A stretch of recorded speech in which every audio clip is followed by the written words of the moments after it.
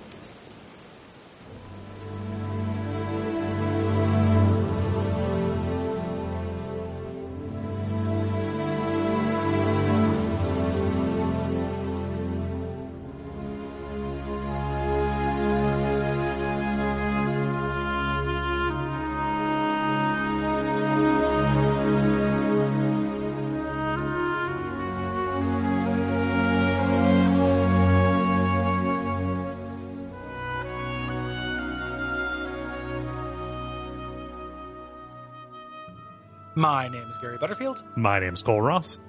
And you're listening to Watch Out for Fireballs. It is a Games Club podcast. And this week we are talking about Halo 3 ODST, which is a first-person shooter developed by Bungie and published by Microsoft for the Xbox 360 in 2009.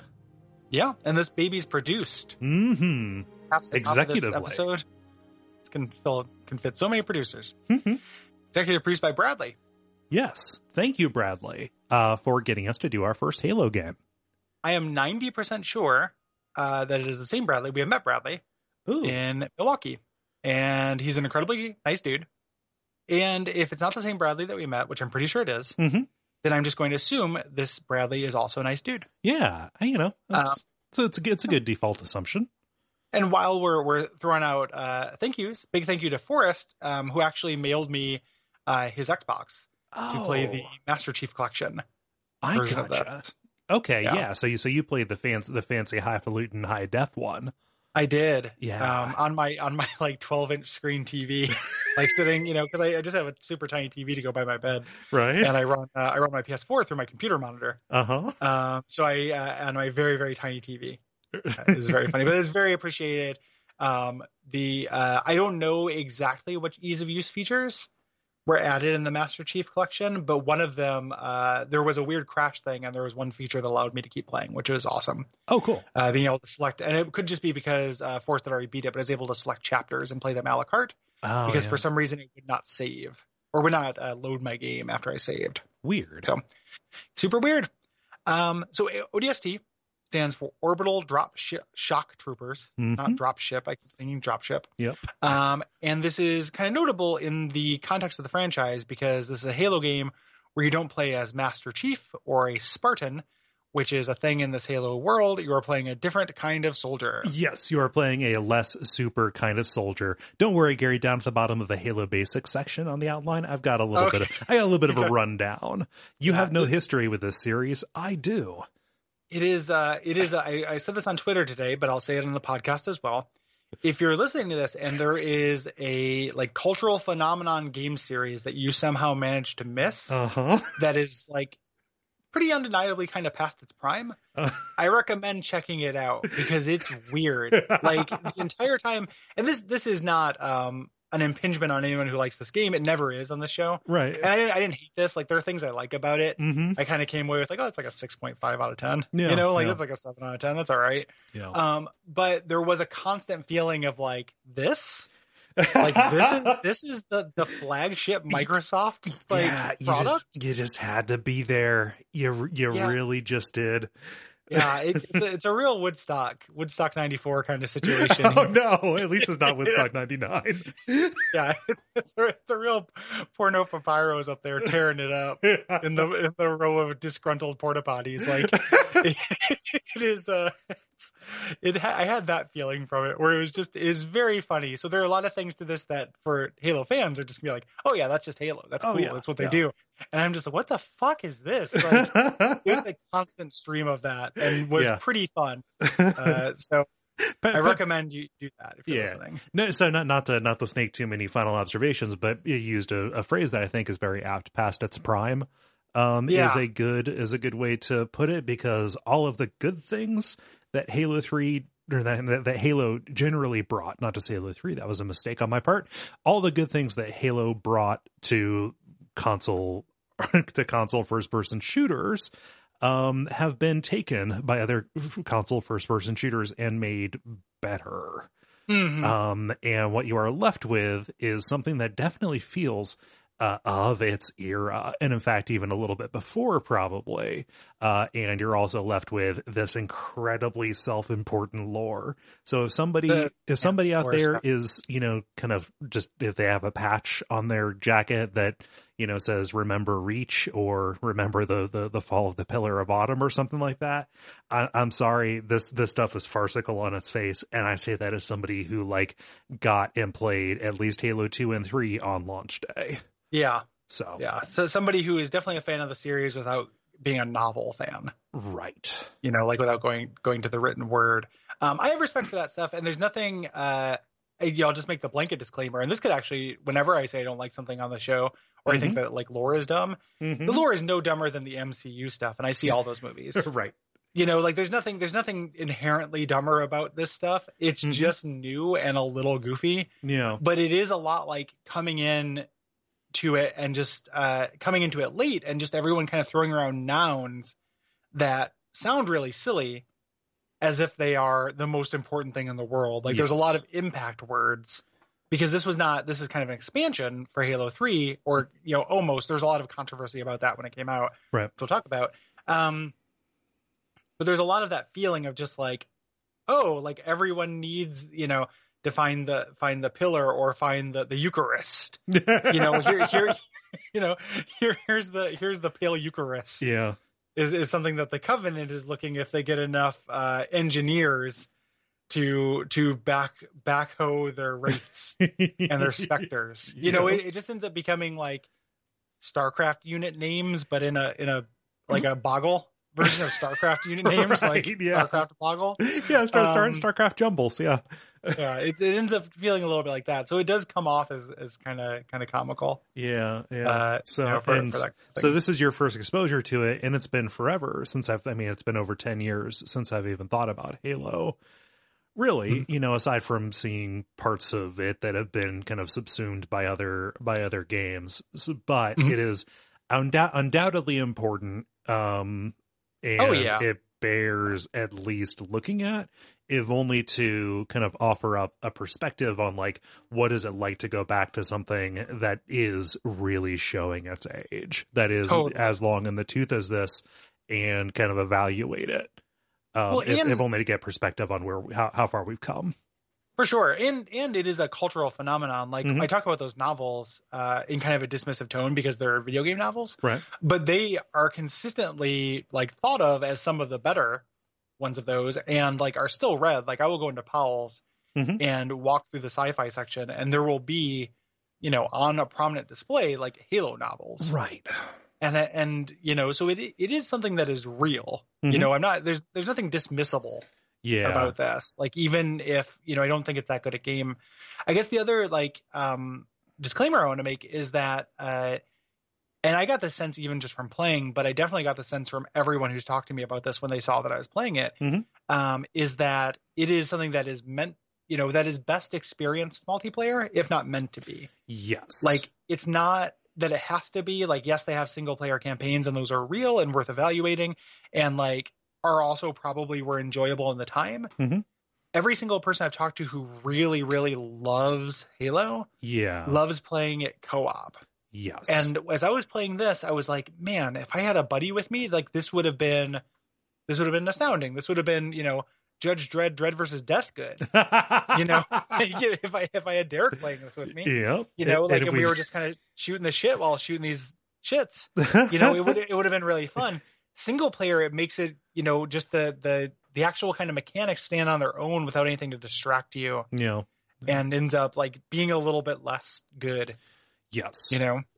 And that idea of doing co-op through a single player campaign is also a big new thing that this brought, at least to consoles. You know, like, you know, when I was in high school, it was a thing to like sit down together and over the course of a day beat Halo 1 on Legendary co-op, you know? Yes. Like, I've heard tell of Legendary co-op as a thing, because it is much harder, but you can always res each other, and that balances out and makes it really fun and tense. And I can totally see it. Yes. You know? Additionally, I mean, while we're in the stipulation zone, like, might be a generational thing too. I mean, like the Halo 1 came out like right as I was getting into high school. Like this, you know, playing Halo multiplayer specifically was just a socializing thing that I did. Like had a whole group of friends, we would have Halo parties, you know, pretty much. I mean, like on like weekday afternoons after school, we would just like meet up to play this. And it was still popular like when I went to college and we were doing like parties in the dorms and stuff. So like I think that maybe this is a function of it hit me at the right time and it missed you because of the relative differences in our ages, possibly. And also, and I, you never had an Xbox. I wasn't an Xbox guy. I was, you know, when I was playing shooters and multiplayer shooters, I played some GoldenEye, and then I immediately went and played like PC shooters. You went to Quake 3 and stuff. Went to, you know, played Quake 3, played stuff like that. So like, I didn't play tons of that, you know, Team Fortress 2. Right. Things like that. Like I just moved on to the PC gaming space as opposed to the console gaming space. So that's another big kind of difference in this. But when people talk about like GoldenEye and stuff, when we've talked about this, like consoles just had a wider install base. So there's a lot of rounding up that happens with GoldenEye, which is not a bad game, but is not particularly great objectively. Like if we did a GoldenEye episode, we'd have similar kind of feelings about this, I feel like.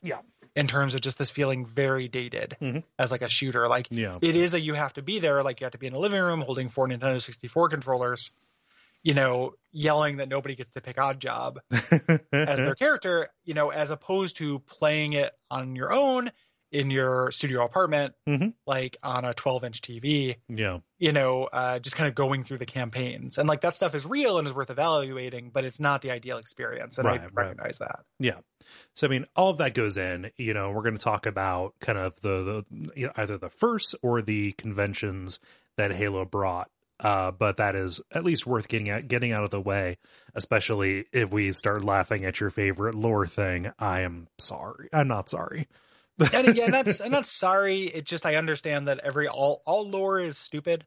Like all lore is bad if you're coming in halfway through. Right. You know, the ending of just about any movie would seem stupid as hell if you hadn't watched the first hour. Yes. You know, it's that kind of thing. Did you watch any like here's how to get caught up on Halo kind of things? I intended to, but I ended up going on vacation this week. Oh yeah. So that ended up that and prepping around it ended up taking up a lot of my time. Which, you know, on vacation, which I'm some episode of some show I'll talk about that a lot, but I got a lot of Waterworld lore, which is a similar kind of experience. Like, there's a lot of canon Waterworld stuff going on in the Waterworld ride or stunt experience or whatever, Universal Studios, which is legitimately like the third or fourth most badass thing I saw, and is super good, but is also Waterworld related. So like every property has its fans, and I'm not here to look down on any of them except for Kingdom Hearts. So Halo Basics, like this is kind of, you know, this is kind of the spiritual successor to GoldenEye, just in terms of kind of codifying what modern shooters would look like on the console. Yes. Yeah. So, you know, and those conventions would eventually bleed over into PC. Like, you know, I would be hard pressed if you put me on the spot to name that it's something that is released in the past 10 years that is just a PC shooter. Everything has been kind of cross-platform. So the two kind of subgenres have definitely blended. And what's interesting is some of these things that came from this, you know, that are, you know, kind of modern, are born of console restrictions. Yes. So like you know, one of the things I think about is aim assist. which comes from, a controller being less accurate than a mouse. Another one is, I think of this regenerating shields as kind of I didn't really think about that as a console concession, but it kind of is. Yeah. You need some like tolerance. You need a little bit of a crumple zone or like a grace period. Because you're just not going to have quite as fine a control over your guy in general. So regenerating shields, even though it's called stamina. In this one, yeah. In this entry, even though it's just a shield, which is very weird. Yeah. It's like a very weird choice. Is everywhere. Like that made its way into Call of Duty. That was in BioShock Infinite. That kind of regenerating shield, is shooters now. Yes. Same thing, kind of similarly with the 2 guns at a time, right? Gone, at least as of Halo, are the days of PC ass shooters where you just could hit 1 through 9 and bring out a different weapon, right? It's exceedingly fun when that stuff comes back now. I know. Like you play something like, give me that big old wheel. Give me that. Let me hold down a shoulder button and get that wheel of weapons. The 2 guns at a time thing sucks. Like I don't like it. I would rather have the wheel of weapons in general. Yeah. And like when I see it always feels arbitrary. Like, go back to the BioShock Infinite episode, right? Yes. Like, why 2 weapons? This was better before, but you can have all of them. But that's definitely a thing that became a mark of shooters. A really good example of this stuff. I think it's in the Noah Gervais video when he talks about Duke Nukem Forever. Is how much Duke Nukem Forever cribs from Halo. Oh yeah. And it was just, that franchise trying to feel like a modern shooter, but a modern shooter of 2009 as opposed to when it came out. Right. So 2 weapons regenerating health. Yeah. A cover game without a cover system, which is like probably the most damning thing I think about this game. Yes. Yeah. Also something new, at least for Halo, is being able to use 3 kinds of attacks at once. You have your firearms, you have grenades and melee attacks. On other PC shooters, like grenades would be a weapon that you had to go to. Team Fortress lets you just throw one out. But like if you wanted to do a melee attack, you had to bring up your wrench or whatever you had as that character. Here, you can pretty much do all of them at command, which kind of opens up some of your options tactically. And all of this kind of goes around to something that the designers of the game really put out when they were talking about the development of this game. There is so much material about the development of these games. It is one of the most documented things in the entire world. It's very weird. And the lore, like the wiki is so extensive. Yep. Like last night, I was literally falling asleep, right before playing the final missions of this. And when I was going to bed, I was like, I'm going to do some research and stuff. And I fell asleep reading the entry on the Covenant in this. And I'm not saying that to be like damning. I'm saying it to say that it's like 70,000 words. Yes, it is very extensive. And it also commits, I think, one of the cardinal sins of a wiki or like a fan community resource, which is when you have an alien creature and everybody in the entire property uses one name for them, but all of the documentation is in like the native language of the aliens. So when you go and look for the grunts, and it's the yep. Like, no, sorry, you have made this functionally useless. Yeah, I mean, it makes sense that the Earthlings would not respect their heritage. Of course. I guess.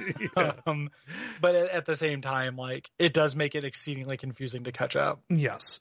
But back to that thing, those different attacks put in together, they talked about this idea of like the loop of fun, right? The 10-second loop of fun that is repeated over and over. And Halo can be described as you see the enemy, you throw a grenade to soften them up, you shoot as you close the distance, and then you finish with melee. Then you wash and repeat. Obviously, you do more. Like there are, very tactical kind of situations that you have to meet, but that is kind of what this quick ability to deploy all these things allows for and kind of mandates. Yeah. It's also like lacking that cover system, which I definitely missed in this, encourages you to do that. Yeah.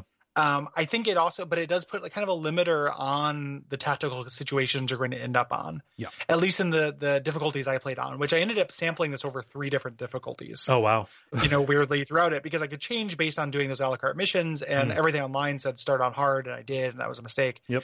Because I never played the games before, and I did normal for a while, and then I was in a hurry, and I'd seen what the game had to show me, so I switched to easy to kind of sprint to the end. But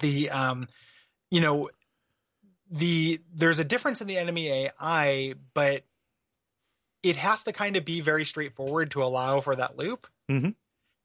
Disappointingly so, kind of. Yeah. Like the enemies act very straightforward in this. And like the plus side of that loop is when that works, it's like really fun. You see the enemy, you do the thing, they're kind of doing their grunts and shooting you and stuff. The other way to look at that is it's kind of like playing Doom where everything takes a full clip to kill. Yeah.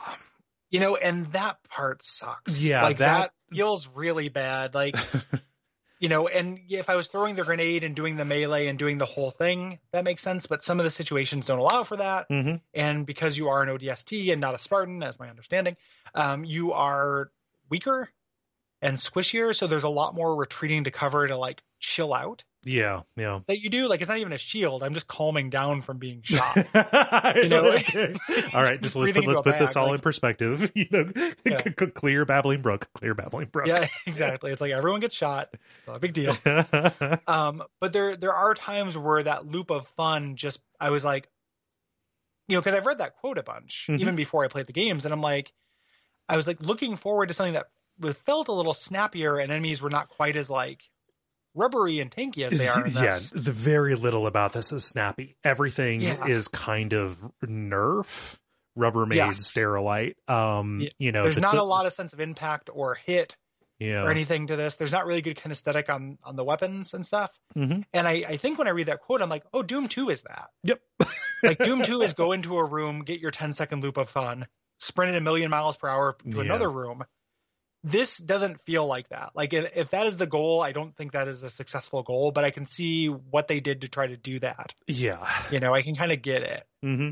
Yeah. And so that is one of the ways in which it feels very antiquated to me. You know, the idea that you are emptying several clips into a dude to, you know, to finish him off. I think it's kind of the other side of how durable you are. You know, it's almost a balance kind of thing. And this is something that I honestly think Call of Duty really improved on, which is reducing the time to kill, you know, by giving you the ability to do those snap aims and stuff. Because what I want is like the AI of the higher difficulties, but for battles to be far shorter. Yes. Yeah. They should be more intense, you know, more checkpoints, more intense, but higher lethality. And I'm going to go ahead and just say in a video game, no boss enemy or no non-boss enemy should ever take a clip to kill. Like again, like shades of BioShock Infinite. Weirdly enough, BioShock Infinite feels like the game most like this that we've done for the show. Yes. And I think that says more about BioShock Infinite than it does this, because BioShock Infinite came out way after this. But and those people had demonstrated they knew how to do something different. Yeah, they exactly. Like they should have learned. But just that idea of just standing there and just like, you know, 4 or 5 close range shotgun hits to a guy and just them not really caring. Yeah. Like I can't really overstate how bad that feels. Yeah. And part of that's just modern, you know, just being used to a little bit more sense of empowerment and like snap and intensity. Yeah. I'm used to stuff having poise. I'm used to stuff. Yeah. You know, I'm used to really like breaking somebody's posture, you know, like happens in modern games like Doom 2. Where you shoot them and they flinch, you know, like, I don't know, man. Like it was just them standing there shooting me while I'm shooting them. Like just felt immensely silly as our recharging health. Like as he raced my stamina, like how tired I was of getting shot, like how much patience, like I can get shot today. I'm cool. Second thought, I've had a big meal. I don't want to get shot. And then I have to go like stand behind a corner versus his like just weird sci-fi glowing shield and work armor, you know? That is the 10-second rule of fun, the 10-second loop of fun thing lost me. Yeah. I was expecting and wanting that, and can name a lot of other games where that is true of, but I can't really give Halo credit for perfecting that other than coming up with a term. Yeah. I think that it is a keen observation that is imperfectly followed through on. Yes. Like if that was your philosophy, cool, you didn't quite get it. Yeah, I don't think I got it. Another Halo thing are big maps. Yes. Which is nice. And then vehicles you can get into and out of and kind of hijack kind of seamlessly. So it's not, hey, here's a turret section, you're on a vehicle. Even though the game does do that, what's much more frequent is if there's a vehicle, you can just kind of pop into it. Yes. This has big implications for multiplayer and, for single player. Like there are some maps where you're covering a lot of distance and you have to do so in these vehicles.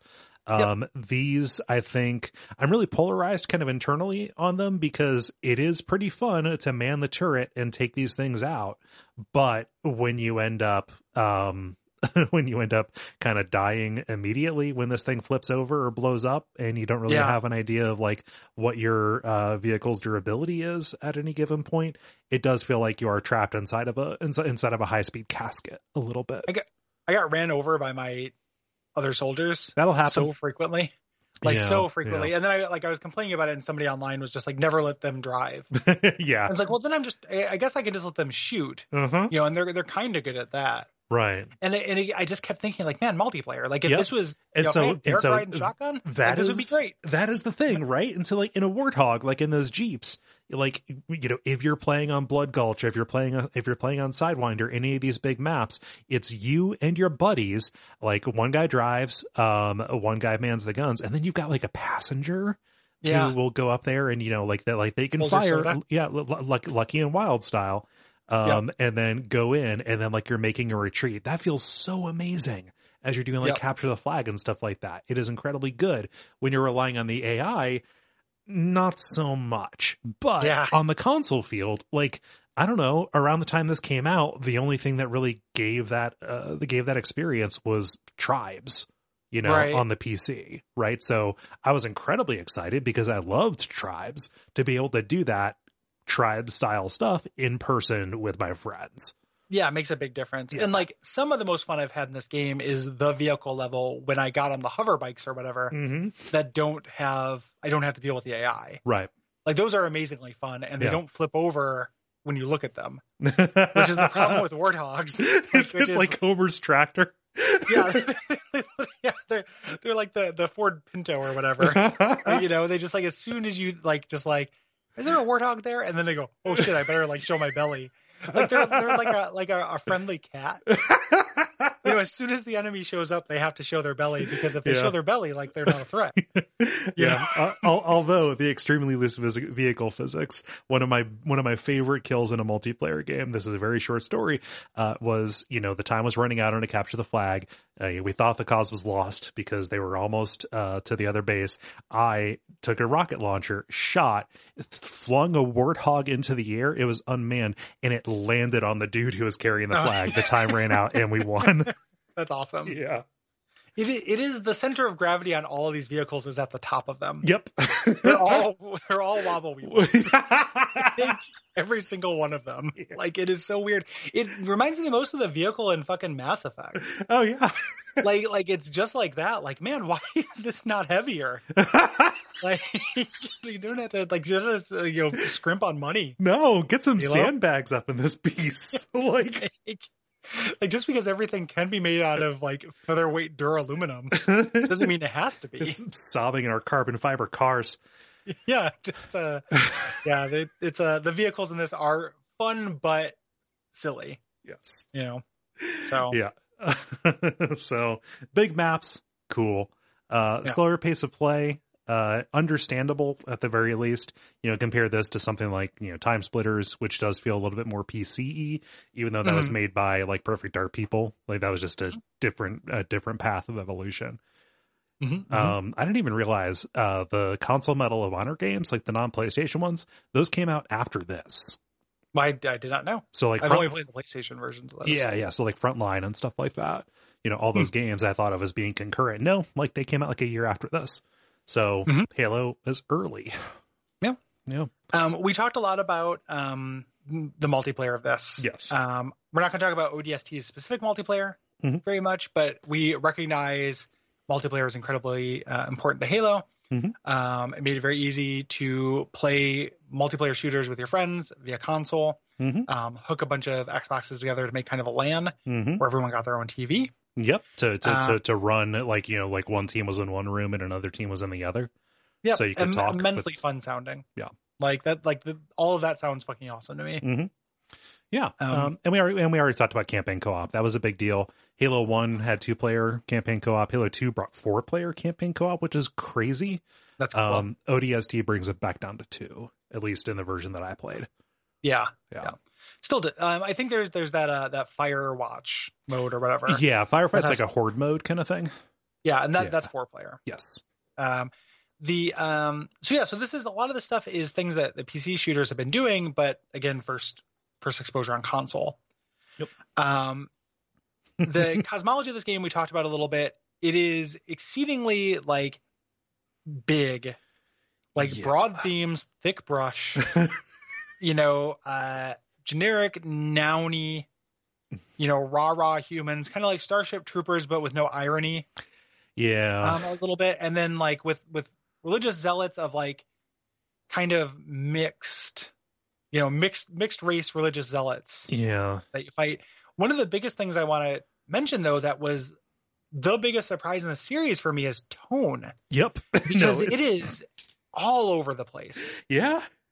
I had because the iconography, the fonts, the commercials where they're playing like sad covers of modern songs and people are crying and shit. All of that stuff. Like I went to the first PAX I went to a Halo event, maybe for the release of this game. I don't know which game it was for. Yeah. Because one of the people we went with said like, hey, go here and get this free swag and you can sell it on eBay and remake your ticket price. So we went to it and we spent the morning of the Halo thing, and everything about it suggests like honor and duty and soldier and stuff like that. Yeah. And I had no idea this was going to be about fighting a bunch of like wisecracking farting aliens. Yep. No, you got the grunts. You got the grunts. Run away. Yeah, the grunts like, are you shot him? Wow. Like you fight a bunch. It's like a whole race of like zealot Jar Jar Binks. Yes. And then the other one. So the grunts are obviously like, hold up. Like, what is this? But then even the big guys, the ogres. Yeah, the brutes. The brutes. Yeah, the brutes. Also, like, lots of humor and lots of, I'll bite your bones. Like, what is this? Like, what the fuck are you doing? Who are you? Like, it is one of the weirdest, most jarring whiplash tonal things as I sat down to play this and had the first little, like, grunt, which also, like, the silhouette on those things, they look like little tiny, like, triangles. Like, they're like, from an educational thing to teach you about shapes. Yep. Almost, it's like from a Schoolhouse Rock about shapes. Well, they're in a pressurized suit because they're not used to Earth's atmosphere, and also they have to have a respirator attached to them because they do not breathe anything. They breathe different as a stuff. silhouette. They don't read as a suit. They read as like tiny little like flustered triangles. Yep. To me, frustration triangles. And the very first time when I was like, whoa, better hide, better run. And it was like, is this the mascot character? Kinda. And then another one came out. And then another one. I'm like, oh, there's an entire army of mascots? Yes. Like, can you imagine if there's like the Mr. Metz army? Like, the entire team was all Metz. Wait, all Mr. Metz. One of my comrades said too much. The word is out. We have a containment breach.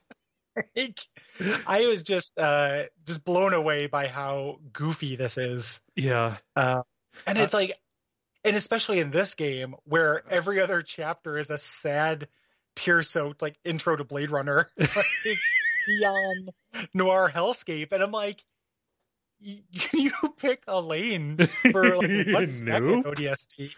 They cannot. This is something the series would go back and forth on. Like in Halo 1, the grunts just spoke their own language. Everything just, was, foreign alien sounding, right?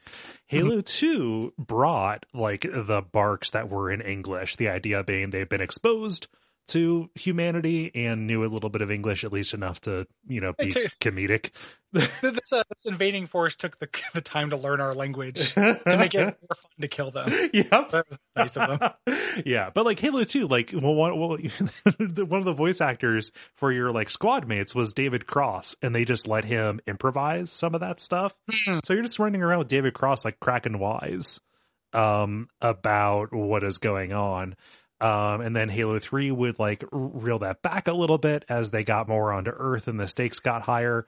And I haven't played Halo 4 or 5 because I'm not a maniac. But yeah, it is all over the place, not just in this game, but across the series in general. Incredibly surprising. Yeah. Like just very shocking to me as something that I thought was definitely going to be like Call of Duty, but space. Yes. Mm-hmm. That's a Bungie thing too, and like Marathon had those moments as well. Yeah, that's my understanding. Yeah.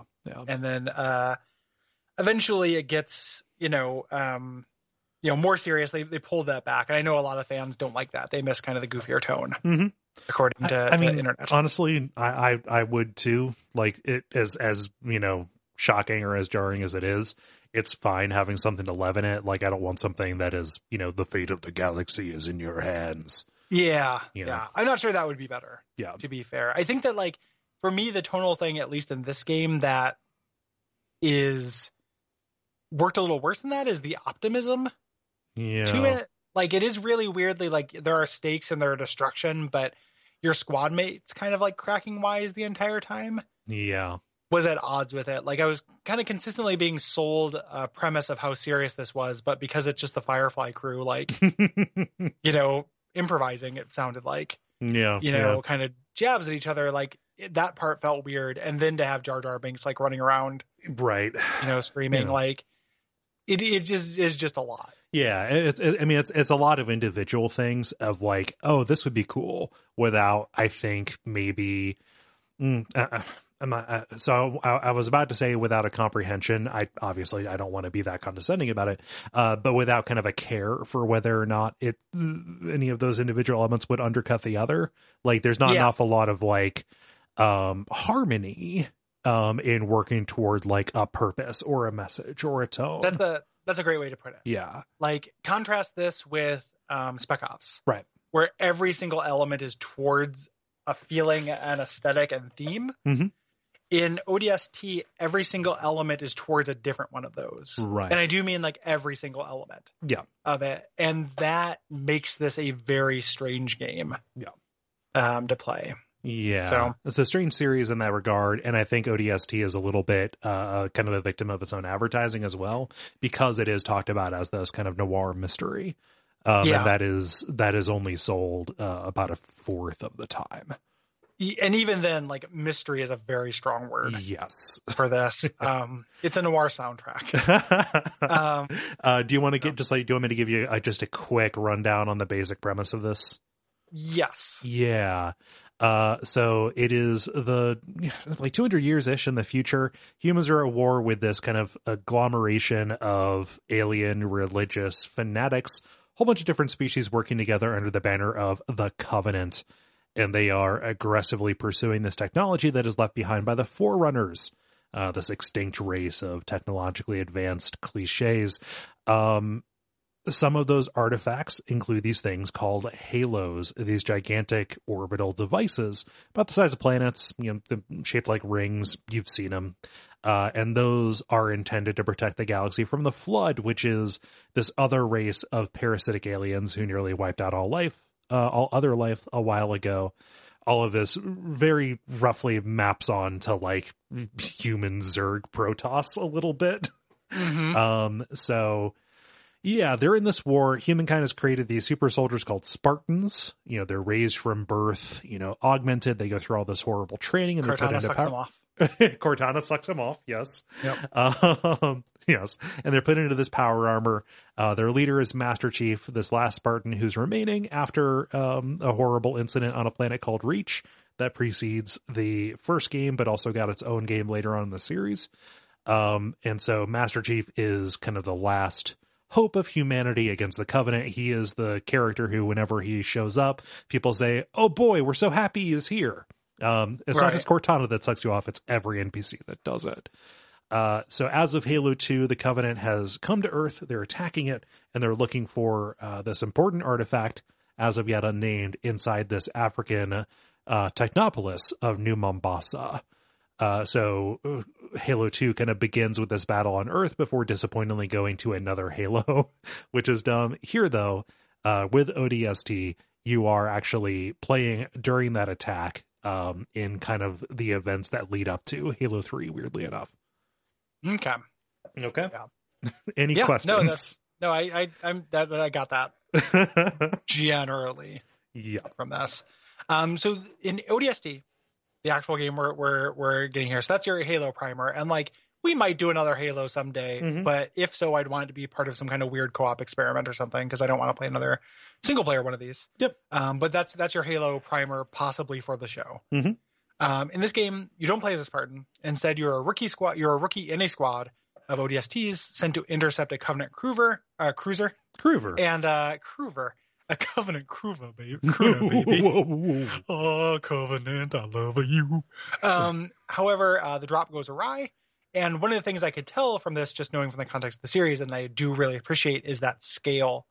Like I always kind of like, you know, a Band of Brothers style, like here's the story of the war, but like what happens to one unit? Yes. Let's zoom in on a portion of the story. And this game is actually very good at that. Yes.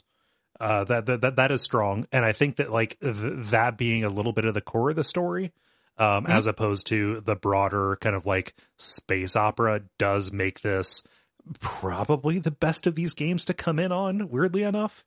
People have been mixed on that. Like, I think that. Yeah. I think this would be the most, because you're not like just getting one act of a story that isn't finished. Right. But a lot of people online are like, no, that's the weirdest one to go in on. Like, it's not representational. But as far as like getting a taste for like, you know, who these enemies of I think so, humanity too. are. Like, yeah, I agree. I'm just representing Bonafart 69 or whatever. Like, no offense to Bonafart 69. no offense to Bonafart or his noble clan. The Shitlings. Bonafart Shitling. Yeah, Bonafart Shitling. Hello. How do you do? So the game, as opposed to just being a linear series of missions where it's like you go and get the data from a series of places, the structure is a little bit different. You play as this rookie who is a silent protagonist, and you wake up several hours after the drop, searching the streets of New Mombasa for like little tech bits that allow you to do flashbacks that tell you what happened to your squad mates. Yes. And these are at various times from after the drop. So it is kind of told out of order, which is cool. It's a good structure for a game. And these sections are my favorite parts of the game. Yes. I think it's the coolest thing they do. These in-between chapters take place at night. The streets, there are lots of fights in the streets, but a lot of them are avoidable. You know, so these sections have like elements of stealth. Like, one of the more damning things I thought about when playing this game was like, oh, this is a cover shooter without a cover system until it's a stealth game without a stealth system. And I think that's generally true, but these parts are varied and interesting, and you can run, you can avoid fighting because you're supposed to be kind of squishy and alone. Yeah. And then like the music, which is the best part of the game, I think. Yeah. And it's been a long time since we've done a game where I've just been like, oh, this is the thing that is the takeaway. Like, we've done lots of games where like the soundtracks are good. Yeah. This is the part of this that will stick with me. Right. Is the music is all like smoky sax and shit, saxophone. Yeah. Like, again, when I talk about picking a lane, like this is and this shows up in all the marketing stuff.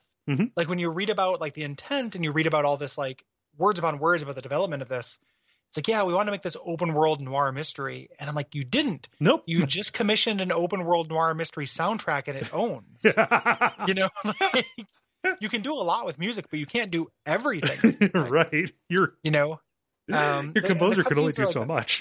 He's powerful, but he's not that powerful. Your cutscenes, you have the motions of like, you're kind of sad and like slow, and even just the direction of the cutscenes in these sections is very like kind of like stated, you know, stately and slow. Really, really kind of phenomenal stuff. Yeah. I always look forward to getting back to these. Same. Yeah. Also pretty cool. I mean, so we're not going to go into too much detail about this, but there are like audio logs that you can find that give you a little bit of a sense of what life is like in the city that is run by an AI. And just kind of little slice of life stories about kind of just the corruption that is at the heart of that and the people there. All that stuff is cool and good. Yeah. Well, and it's also, it unlocks a new cutscene, like getting those. I want to say, getting all those segments. It's just kind of a collectible. The art in those audio logs, like, I don't think that story is actually very good. Like, I got a couple of those and got bored and then looked up the summary online. Yeah. But the art is by Ashley Wood, who is a comics artist who is divisive, but works really well in this format. Yeah. And doing those does answer some questions for something you do in the late game. Yeah. Where you're like, why am I doing this? There are some kind of hints about who these characters are and stuff. It's pretty neat. Yeah. The cooler part about that is that world run by an AI. The other very impressive thing to me about this is this idea of the AI, which we'll talk about a little bit later. But it changed, like, having this, perhaps the city as a character, literally, in the sense where the city is using the iconography of a city, like it's do using not the enter signs, infrastructure. Yeah. it's using the infrastructure to direct you towards things. Yeah. Is subtle and awesome. That is such a good idea. Yep. Yeah. Like I've been doing a little bit of hiking recently. The spring is here, and the trails are opening up. And just going through this kind of reminded me of Finding the Trail a little bit. Just like, oh yeah, like all you have to do is just like pay attention, look, open your eyes, and see like the ways that this is nudging you. Yeah, it's really good. And having the city kind of tell you that in a way that like Left 4 Dead games do with like headlights and stuff, but here having it be an intelligence that is actively doing it, and having it be like very strong and obvious once you notice it. Yes. Feels pretty great. Like this is a very cool touch, and I love everything with the superintendent. Which is the name of that character for some reason. That's Virgil. It's very Virgil. Yeah, it's Virgil, but like he's called the superintendent, which I think is very funny. Yep. Yeah. Just imagining the sign goes from one way to saying like Aurora Borealis, and like a little arrow, and then like a no symbol, and then a question mark, no symbol. This glyph of a clock, this map of the world, localized entirely within a restaurant. Yeah, you are here. Doing the entire sketch through the superintendent from this. Yeah. All that stuff is really good. Just I'll hit this broadly at the start while we're talking about the structure. The idea of going in and playing as these different characters is good because you do hear them speak. You do get kind of the narrative side of that. I was really disappointed coming back to this because in my head, I remembered, these guys, they've got different play, right? Yeah, I was thinking of Halo Reach, where the different Spartans had like different armor abilities. No, everybody here's just a Halo dude. They may just start with a different weapon, and the levels around them are focused on different things. Yes, for parts of them. So it's like, right. Here's the driving guy. He's the vehicle guy. Here's the explosion guy. Here's the sniper guy. But they don't feel. The differences that they exist are mostly the weapons and the turrets around you. Yeah. And that stuff will kind of change. So like there's a little bit of definition, but not nearly as much as, maybe I would have wanted. Yes. Yeah. So talking about the weapon and health mechanics, it's stealth. There is no stealth mechanic in this. So they kind of return back to being roughly like Halo 1. So by Halo 2, they had gotten rid of the health bar and it was just your shield, would go down. And also in Halo 2, you were able to dual wield. So if you picked up two one-handed weapons, you could fire them both at the same time. It was a cool and neat system. Here, they rolled that back. And that is, noteworthy, right? It's weird for a series to move back in this way. But it's justified in the story. You are not a Spartan. You don't have the, massive armor, etc. And down the line. Here, you've got the two health meters. You've got your recharging stamina. It's like your shield. And then you have your health, which you have to, if you lose it, you end up needing to find pickups to restore it.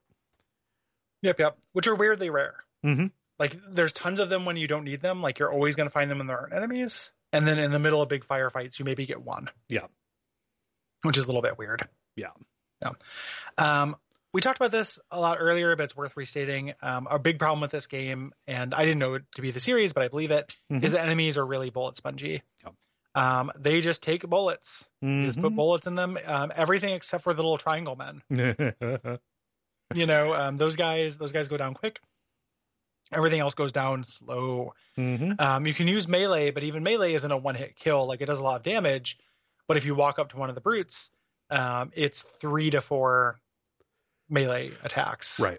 While that's happening. So it does end up having this thing where you, for being somebody who doesn't have shields and isn't in like high armor, like you are just taking an unrealistic amount of bullets until you get sick of being shot. And start panting. Until you say enough of this shit and then die. Yeah, but enough of this shit and die, or enough of this shit and go stand facing a wall. There's no cover system. You're not going to put your back to it. You're just going to stand and go, I'm going to go stand in the corner. I know what I do. I'll look at this wall. I'll look at the wall. I'm sorry. The bullet sponginess of this is a big ass bummer. Yes. There is a kind of detective mode filter called the Visor VISR. which not only like highlights enemies and puts outlines on geometry, it's actually just necessary in nighttime levels. Yes. To even kind of see. It's like what you have instead of a flashlight. Right. Or indoors. Mm-hmm. Don't turn them on during the day, though, because you can't see shit. Yep. Yeah, they will blind you. It is low light vision. Yes. Yeah. Also, that is how you get your little waypoints as well for stuff that you want to interact with. Mm-hmm. Yeah. So the different missions, they've got different vehicle set pieces, some of them, most of them, a good number of them, but we're going to talk about them when we get to kind of the TikTok portion of the episode. What does the TikTok portion mean? TikTok, like hitting it point by point. Okay. Yeah. Is that like a zap? Is that you're trying to do a catchphrase? Are you trying to make that a thing? Or no, it's a thing from news from like okay. television reporting. Like the TikTok would be the series of events in the order that they happened. Okay. I've never heard the TikTok. Yeah. That's the thing. We will get to the instant death traps with high gravity points. the weird tumblers in a bit. Yes. The multiplayer in this game came on a separate disc. It had all of the DLC maps for Halo 2. Mm-hmm. Halo 3. Kind of interesting to think about that. 3. Or Halo 3, rather. Mm-hmm. Yeah. This added firefight mode.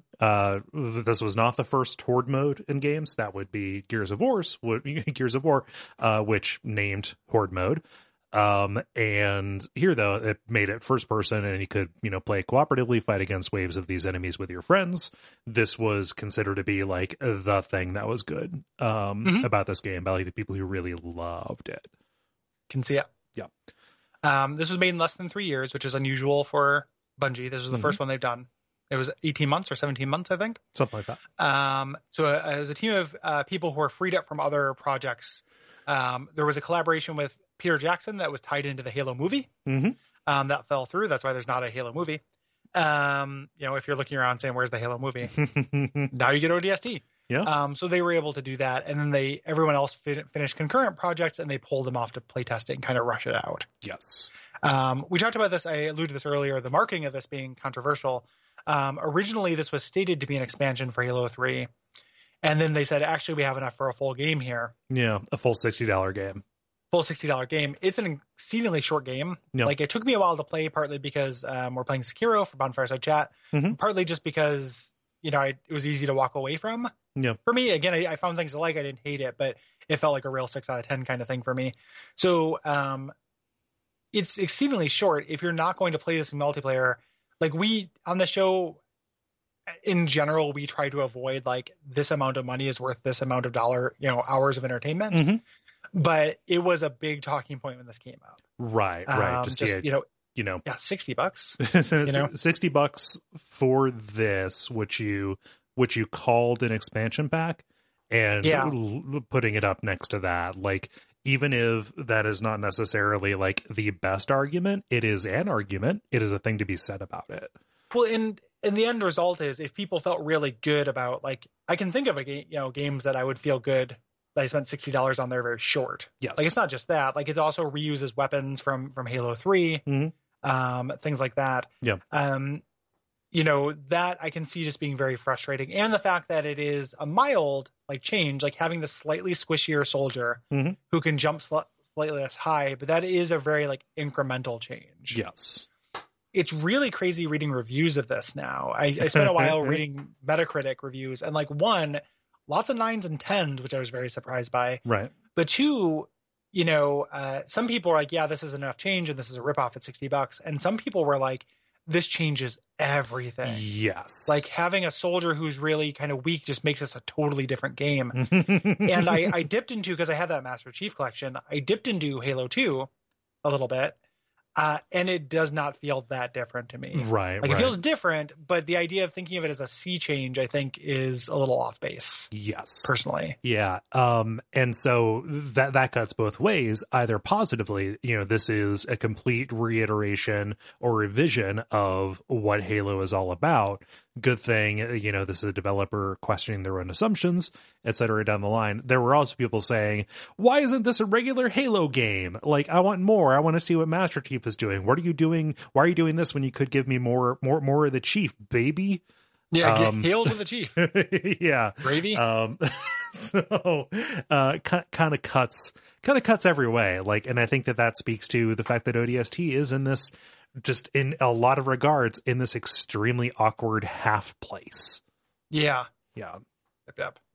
Yeah. Very, very, very strange. Yep. Weirdly, it has a star-studded voice cast, which is not something that really happens in the rest of the series. At least that I've seen. Other than David Cross. It went from David Cross to the entire cast of Firefly. Pretty Not much. the cast of Firefly, Yeah. the legend that we'll never actually find. Yep. But the cast of Firefly. Yes. Fox buried it away. No, yeah. But, like, you've got Nathan Fillion playing kind of the main character of the game, sharing that role with Trisha like Helfer. like, oh, yeah. Yeah, it just looks like Mal. Yeah, they just licensed the likeness of Nathan Fillion and Trisha Helfer, at least on the 360 version, which is what I played. It's not so he doesn't look so much like Nathan Fillion. He looks like Zach Woods. He looks like Jared from Silicon Valley. A bit to me, like a beefier Jared. It's hard to imagine Beef Jared as a character. Yeah. That's like season 6 though, that show. And they create Beef Jared. But to me, like on the version I played, he looked like Nathan Fillion. Okay. Yeah. So I don't know if that's just the Master Chief experience or whatever Yeah. that I got. But yeah. There's also Alan Tudyk. Yep. Nolan North is in this because of course he is. Yep. And then Adam Baldwin, the hateful bigot. Yep. The Breitbart monster. Yeah. Yep. The Breitbart monster. Crunch your bones.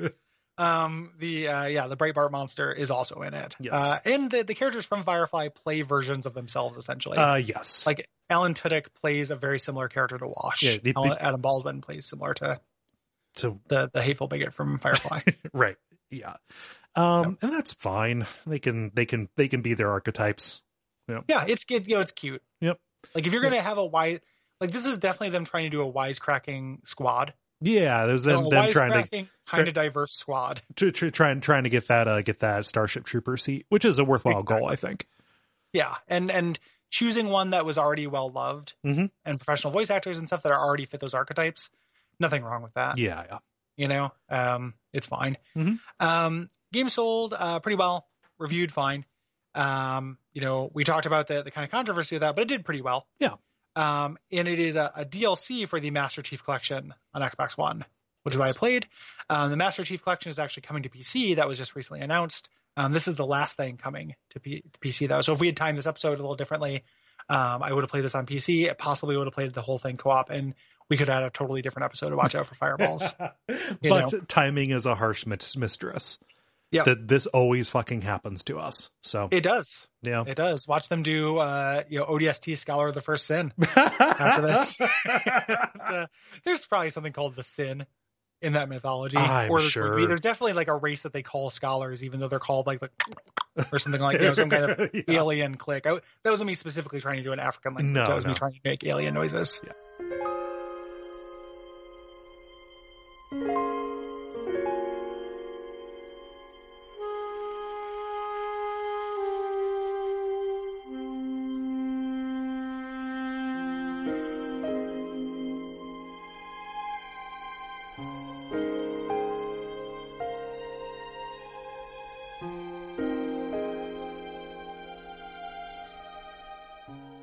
So there's a kind of a preamble to this that again sets the false tone of this being an incredibly dramatic story. So yes, we have an opening scroll. It is 2553. The Covenant has come to Earth, attacking New Mombasa, as we said. Mm-hmm. And the UNSC, which are the good guys, have mustered a force of orbital drop shock troopers to counterattack. We start with the first person in the squad's kind of goofing around before the mission. We say goofing around. It's also Romeo, who is the worst, being a real sexist monster, and a lot of our new captain's a girl. What? That had to have felt dated even in 2009. But Buck, of course, has a history with her. Yep. It's very some of the tropes that this goes through made me think that halfway through there's going to be a jewel heist kind of subplot or something. All right, fuck defending Earth. We're going to get as rich as possible. Get off this rock. It's going to fucking burn anyway. We're going to live like kings. I don't listen. I only care about two things: stopping the Covenant and getting the Jewel of Mombasa. And like, it's just very, very cliche. Yeah. We'll talk about that later. It is cliche and kind of regressive, this whole section. Yeah. Here, Buck isn't having it, but not because he thinks sexism is wrong, It's but because that's his girlfriend. Yes, I have liked her. I have liked her private areas, so therefore she is worth defending. So yeah. There's also a little underlining. Oh, you're the strong silent type, are you? Well, that'll serve you well, soldier, because you never talk in this. Right. We're mute.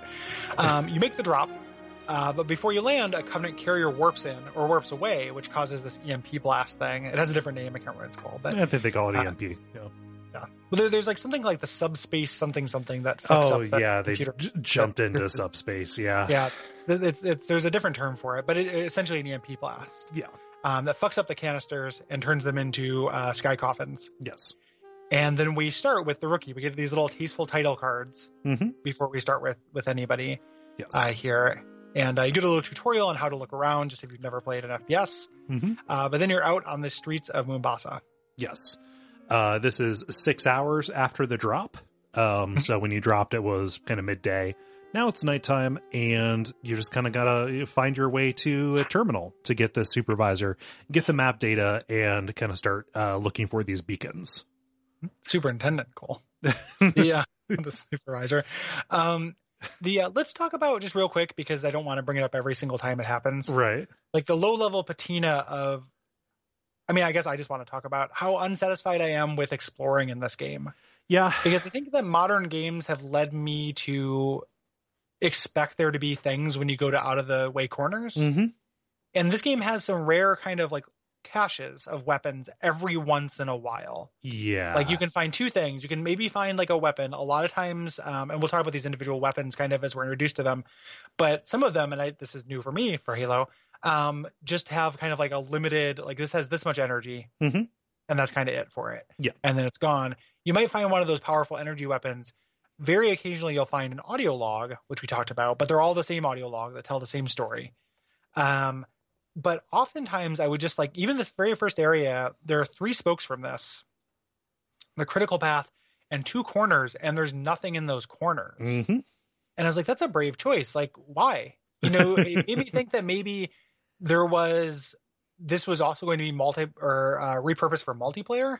Maybe because there's cover and stuff in those corners. And I thought maybe it would be fun to like make a stand here. Yeah. But as a single player gamer who enjoys treats, like I kept expecting someone to throw a treat into my mouth when I got to this corner, or at least just have a reason to do it. Right. And not doing that made these like kind of long atmospheric city sections, which are my favorite. The mechanical impetus for really soaking them in wasn't really there. Like, I made it feel discouraging to explore. Right. Kind of right off the bat. Like it felt to me signaling like, hey, there's nothing out here. Yeah. Just go towards the checkpoint and fight monsters on the way. Fight the orcs. Yeah. So I think that's one of those things where, again, this game existing in a very awkward half space, their idea was, okay, we're going to make this an open world. What does that mean? That means modeling the city. All right, well, what would a futuristic city with a space elevator at the center look like? All right, well, we got these different sectors with the walls, et cetera, blah, blah, blah.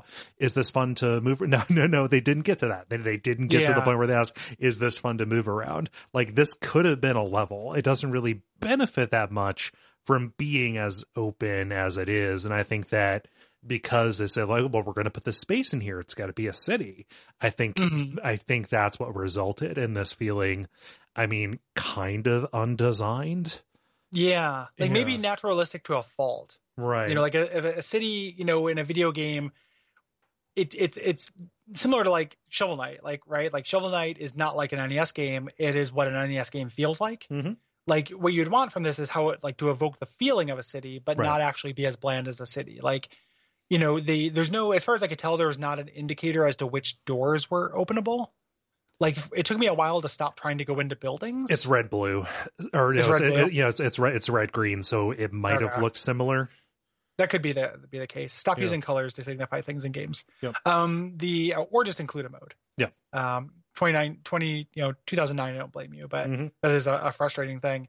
But like for me, I was just like, oh, this looks like a door I can go into. Like, and I just kind of kept walking up to doors until that discouraged me too. Like the early game of being in this open world was a series of discouragements that was saying stop paying attention to this, just go to the next checkpoint so we can show you another cutscene. Right. It's You know? so the game loudly declares, this is what you can expect. And then says, Yeah. wait, you expected this?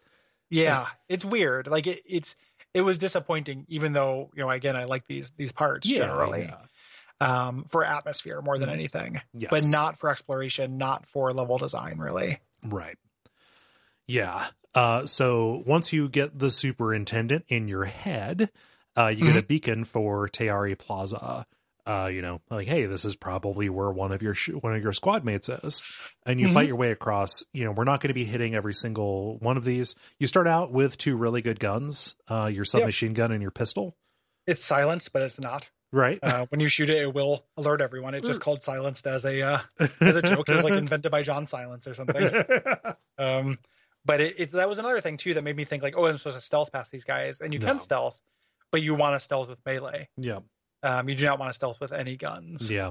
The idea that they had a pistol with a scope on it was actually a thing that fans were really clamoring for.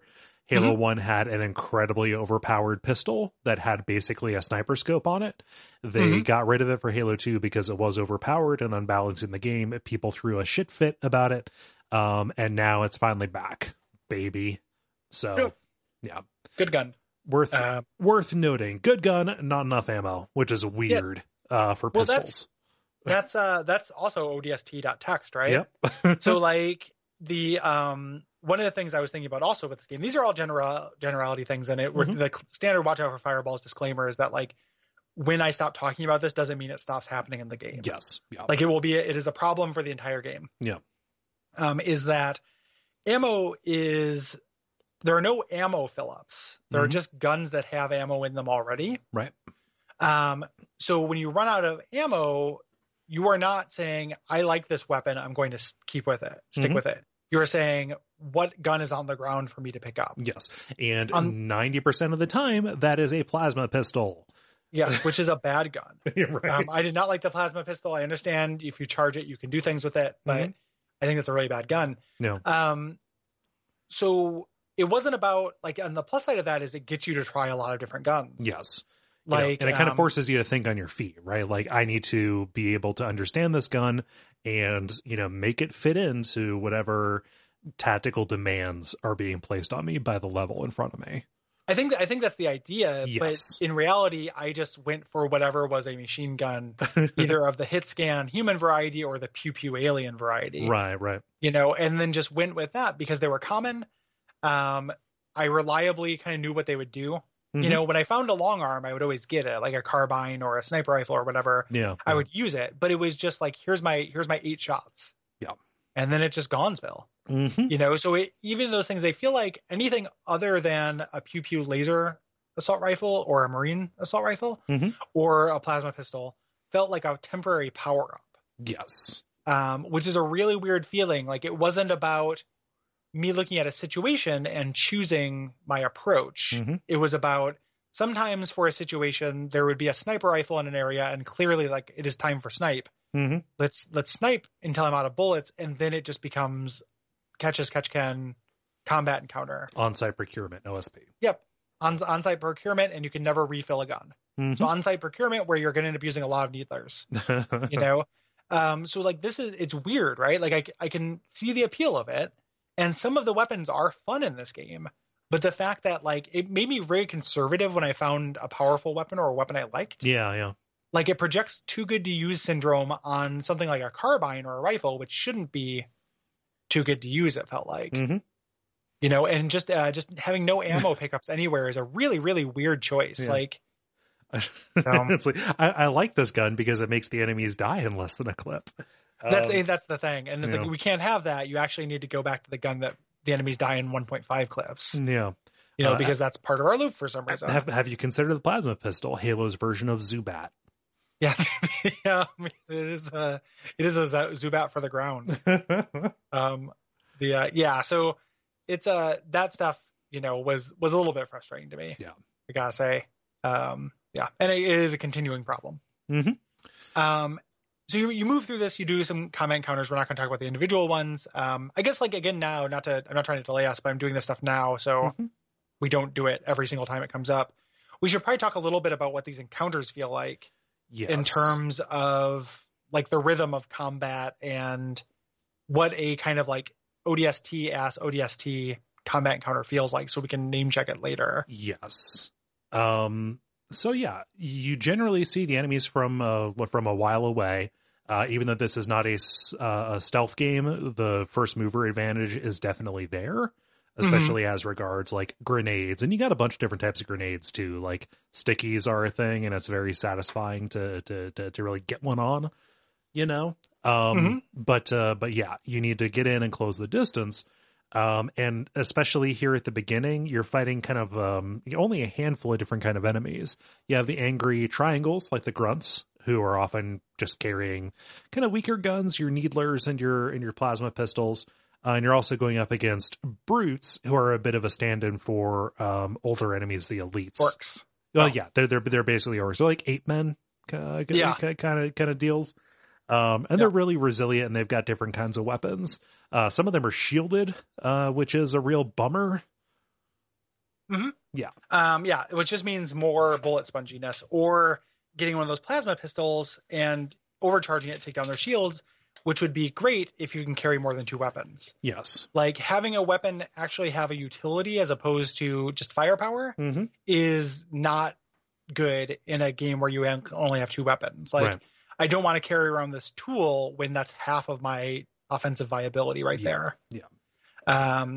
So yeah, you have those ape guys, and the way enemies kind of act in general, like they will sometimes take cover, they will throw grenades if you're in cover. They felt really weirdly random to me. Like they were acting randomly. Like a grunt would walk out, just throw a grenade, just standing in the middle of the street, and just toss it at me like it was going to blow up on contact. Yeah. Things like that would happen. And somebody made it. This is not supported, and not only is it not supported, there is text, like there is a right answer to this. So if I'm just putting the disclaimer that like I don't know the right answer and it exists and I just didn't look it up. But somebody on the Slack was saying like, yeah, that's kind of Halo AI, is that it is very random, so every encounter is going to be very different in that capacity, and it is because they have a wide array of things they'll do in every individual situation. Yes. Like the level of scripting is very low. Yeah. Additionally, their AI is incredibly dependent on the level of difficulty. So even on normal, they're going to act, just even more randomly. On easy, it is kind of insulting what they have them do. Like they end up spending most of their time like kind of shuffling from one foot to the other, as opposed to like moving to move. Yeah, as opposed to moving tactically. Again, I wish that I had the ability, like for the AI, give me this difficulty, but for the health, give me this difficulty because I need to get through this game. Yeah, but I think that's absolutely the case, and I think that also kind of feeds into the idea that these are not so much designed to be in corridors. These fights are designed to happen in wide open spaces, and so there are just a lot more angles for the AI to consider. Yes. Yeah. Conversely, though, and this is something I should have put in the generalities but didn't, friendly AI is incredibly useful. When you are fighting alongside somebody, it doesn't happen here. It doesn't happen in the overworld. But when you're fighting alongside other people and they are not driving, they tend to be very effective and can swing the battle for you. They also get unlimited bullets. Yes. So like a tip I read online that I started using was like, if I have one of those very rare weapons that feels like a power up, give it to someone because they will just wreck shop. Here's the super laser. Just go crazy with it. I can fire it 2 times. You can fire it for the rest of the encounter. Right. Which is kind of a cheat, but I don't care. Whatever. So just kind of the way that encounters feel in this, like you take damage, you stand, and I would shoot at a grunt or a brute rather. Try to get that shield down while they were standing and shooting at me, and they would sometimes take cover, and then I would sometimes take cover, and the difference would be my like tolerance for being shot would regenerate. And theirs wouldn't. So like basically you were out firing until you start really panting, and then you jump behind something for a while. And that's kind of the rhythm. Like for something that is supposed to be, again, that 10 seconds of fun, I spent a surprisingly large amount of time standing behind pillars. You're just kind of waiting. Yeah. And this is not me saying it's possible to play the game wrong. I think that broadly what it is encouraging you to do and what ends up needing to happen on higher difficulty levels is kind of a more mobile and aggressive style of play. Mm-hmm. Yeah. Well, I mean, I was definitely moving around. Like I say, I was standing there shooting. I wasn't just standing there shooting. I was like strafing. Yeah. But I was still taking shots because by standing there, you mean like not advancing position, right? Yes, exactly. I wasn't moving towards cover or anything like that, because if I did, like the enemies wouldn't leave it or anything, and I couldn't take them out very quickly. Mm-hmm. Yeah. Like if an enemy isn't in position, I cannot run up to it and grab that position for myself without sometimes a clip and a half. Right. Of bullets, which just takes a long time. Mm-hmm. And kind of back down to the level of relative fragility and how wide open these maps are, like you do sometimes end up needing to take advantage of, I don't know, like ad hoc tunnels almost, where you can kind of like either control what direction the fire is coming from, or at least make a good enough guess. Because what happens is if you advance beyond what you clear, you end up with enemies kind of behind you, and then you get caught up in the crossfire, and you're done. Yep. So in general, like I managed to have some fun in the just regular combat encounters in this game. The kind of standard ODST combat encounter, though, definitely wore out its welcome. Yeah. Fairly quickly. Like we'll talk about the enemies when we get exposed to them, but I think there are 5. Very few. There are not very many enemy types in this game. Yeah. 6 if you count the drone things, which are pretty rare. Mm-hmm. So that can, where there's going to be those sprinkled between each of these levels and oftentimes in the levels. Yes. So. Yeah. And for the individual levels and scenarios, it's going to be more us talking about like what is the gimmick of this one. Yes. More so. And what happens, not the specific encounters. Yes. Yep. Yeah. But yeah, you get to Tearia Plaza, you fight your way inside, and you find one of the recon helmets smashed into a screen that is kind of that is bearing the supervisor logo. You think, oh boy, there's somebody's out there without their helmet. And this starts the flashback back to when Buck landed in Tearia Plaza. So you are playing as Buck in this. Buck is Nathan Fillion. Yes, he is he is a leader who is both honorable and good. He's trying to keep everybody in line, kind of a Kermit the Frog kind of figure. But in from the special forces walks the love of his life. Yeah, Veronica Dare. Yep, Veronica Dare. So we start off there. They're talking to each other. As Buck gets out of his pod, they're talking over radio. Yes. And you can quickly surmise, like, they definitely used to be an item. Like, he's doing the very cliche, like, can we talk about us? I'm like, come on, Buck. Like, have a single professional bone in your goddamn body, you're Buck. In a war zone, Buck.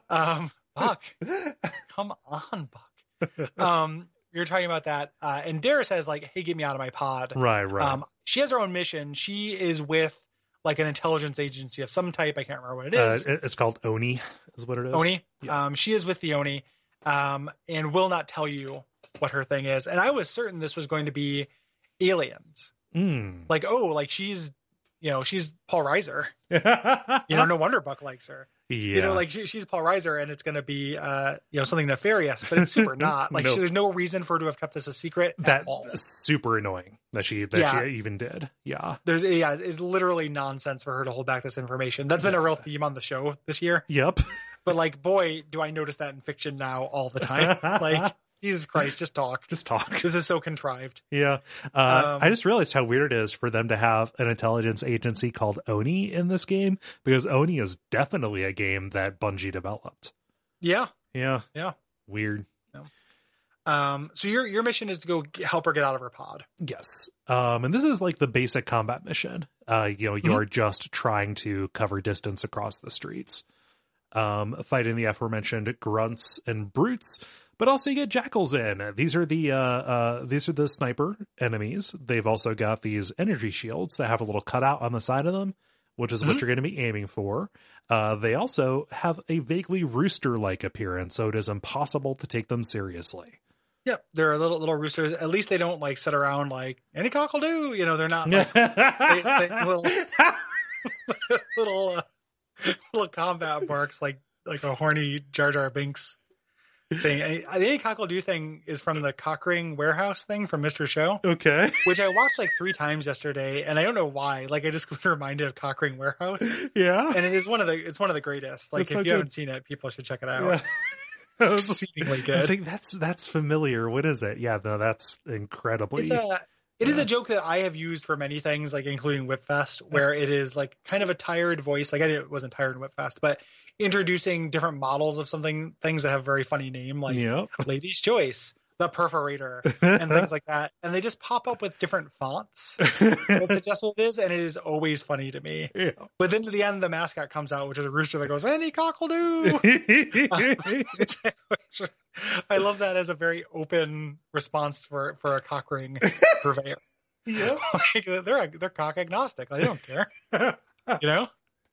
Yeah, that's good. It is a good attitude to have if you're going to be in that business. Yeah, all penises are good. We've said it many times. Yes.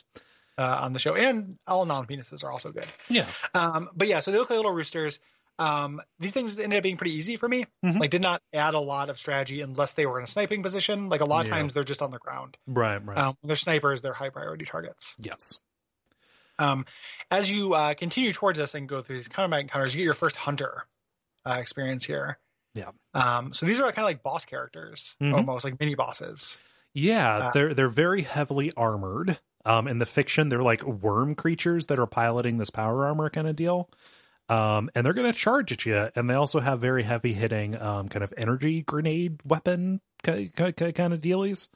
They always take priority. The game loves throwing 2 of them at you at a time, which is very difficult because really the only way to do damage to them outside of using a rocket launcher is to target the very conveniently exposed kind of like fleshy bit on their back. Yeah. Yep. I would use sticky grenades on these things a lot. Mm-hmm. Like they're a big target for that. Yeah. Hit them in the back with a sticky grenade. I want to speak to the quality of the animation in this. When you specifically around the stickies, every enemy, when you hit them with a sticky, does an amazing oh shit dance. Mm-hmm. Yeah, it's really good. Yeah. I enjoy that quite a bit. Yeah. But you're trying to get to this plaza where a drop pod has landed. And when you get there, this strange tentacled monster bears down on you. Now, if you have read the Halo, the Halo novels, you'll recognize. I have. Oh, of course. I've never played a game. I don't watch the movie until I finish the model, Gary. Yeah, I don't smoke. This. I just do nicotine. I've never seen Speed, but I've built the bus from Speed. No. This is an engineer. This is actually a Covenant race that they've been trying to get into the games for a while. I don't understand what's so difficult about having a non-combat enemy that's just a buff on other people, but regardless, this comes down. Romeo saves you from it. And apparently this is something they got Dare because the pod is empty. Yeah. Done. So you and Romeo, the jerk, say like, we need to get above the city and put out a distress beacon. Yes, we need some kind of help to get out of here because this is really, really bad. Yep. It fades away to the rookie holding the helmet, like crying over smooth jazz. And then you leave the building and head to the next beacon. Mm-hmm. And we see another engineer. This is the through line. The engineers are the point of this game. Like spoiler, like that's the story out there, and providing shields to some brutes that want to fight. There's a rare cutscene you can see here that I looked up online, which is if you sneak up on a certain angle, you can see 2 brutes turning an engineer into a suicide bomber. Oh, geez. Which is interesting. Not a whole lot of people have seen it, but it's online. Oh, well. So that's another way they're using them. Even as somebody who didn't know the Halo stuff, I'm like, oh, they are subjugating these people. Yeah. That I'm going to in turn slaughter. Well, and I don't care. You can choose not to. They're all going to die. Well, some of them you can. Like, you can't run past everything in this game. Not true. Yeah, and the oh no, I was speaking specifically of the engineers. Like you don't have to kill them, and there's even an achievement for getting through for not killing them. Yeah. But they buff the dudes. Well, yeah, like their encounter, and then also aren't the grunts also like brainwashed or whatever? Like aren't they also subjugated in a way? I don't know that fiction. Yeah. Yeah, I think so. I think the same person on Slack who was telling me about the AI said that was true. So, yeah. So anywho, you head on out to the next one. The engineer is providing overshields to the brute, so you can. Overshields are something we just say like it's a thing. What it means, I mean, it is like, yeah, it is in Halo. Yeah. It is just like additional shield. It's not like invincibility or anything like that. Right. Like it's a power up in multiplayer. Yeah, there are a lot of assumptions that I've just made about people knowing this shit when I made these notes. I'm sorry, Gary. It's okay. Yeah. Well, I mean, I know what overshields are. I played the game. But if somebody's listening to this, they don't know. Like, right. Oh, overshields, are they like from above so you can't shoot them? Like, what does that mean? Yeah. So you're heading to this next beacon. The next beacon is at this crashed fighter in this plaza. You head up to that and you see it's the last recording. Buck wants to link up with something called the BNet, creating the Buck Bumble crossover. All right. So you finished the game last night. When did you think that one up? Yeah. The BNet and the drone itself passes over Dutch, so we're introduced to Dutch's flashback. Yes, which I think is 30 minutes after the drop. Something like that. It's shortly after. Yeah, like these first few are like all of these people either getting out of or having recently gotten out of their pods, out of their sky caskets. So Dutch is the character voiced by Adam Baldwin. Like weirdly, he is a soldier who is also incredibly religious and philosophical. Like he muses about God and such. So he is the Rod Flanders. He's the quiet religious guy who'll go crazy and try and kill us all. But also the tough dude. Yes. He's the big guy. Like he starts out with a laser cannon. Yep. He's both. And this section is all about vehicles. Yes. Like vehicles. Yeah. But he's landed kind of on the shore in this place called Uplift Reserve, which is like a nature preserve. So you're in basically like an open air zoo almost. Yeah. Yeah. So you go, and this is nice because it's not just tech corridors and city. Yes. Like it's a cool other environment. It has that feeling of like finding the sanctuary or whatever in Fallout 3. And it is with lots of other people. You're part of a military operation. Yeah. You head up the beach and you link up, and there are like dead zebras everywhere. It's nice. And then you link up with other Marines. They're like, hey, ODST, you're welcome. Thanks for joining us. Let's do this. And then they run you over. Like they back over you and you're done. They back over you and you die. Like it is super. This is the jankiest mission to me by like quite a bit. Man, like it doesn't. So you try out the different vehicles. You don't let them drive. You do turrets or whatever because they're always going to flip your shit.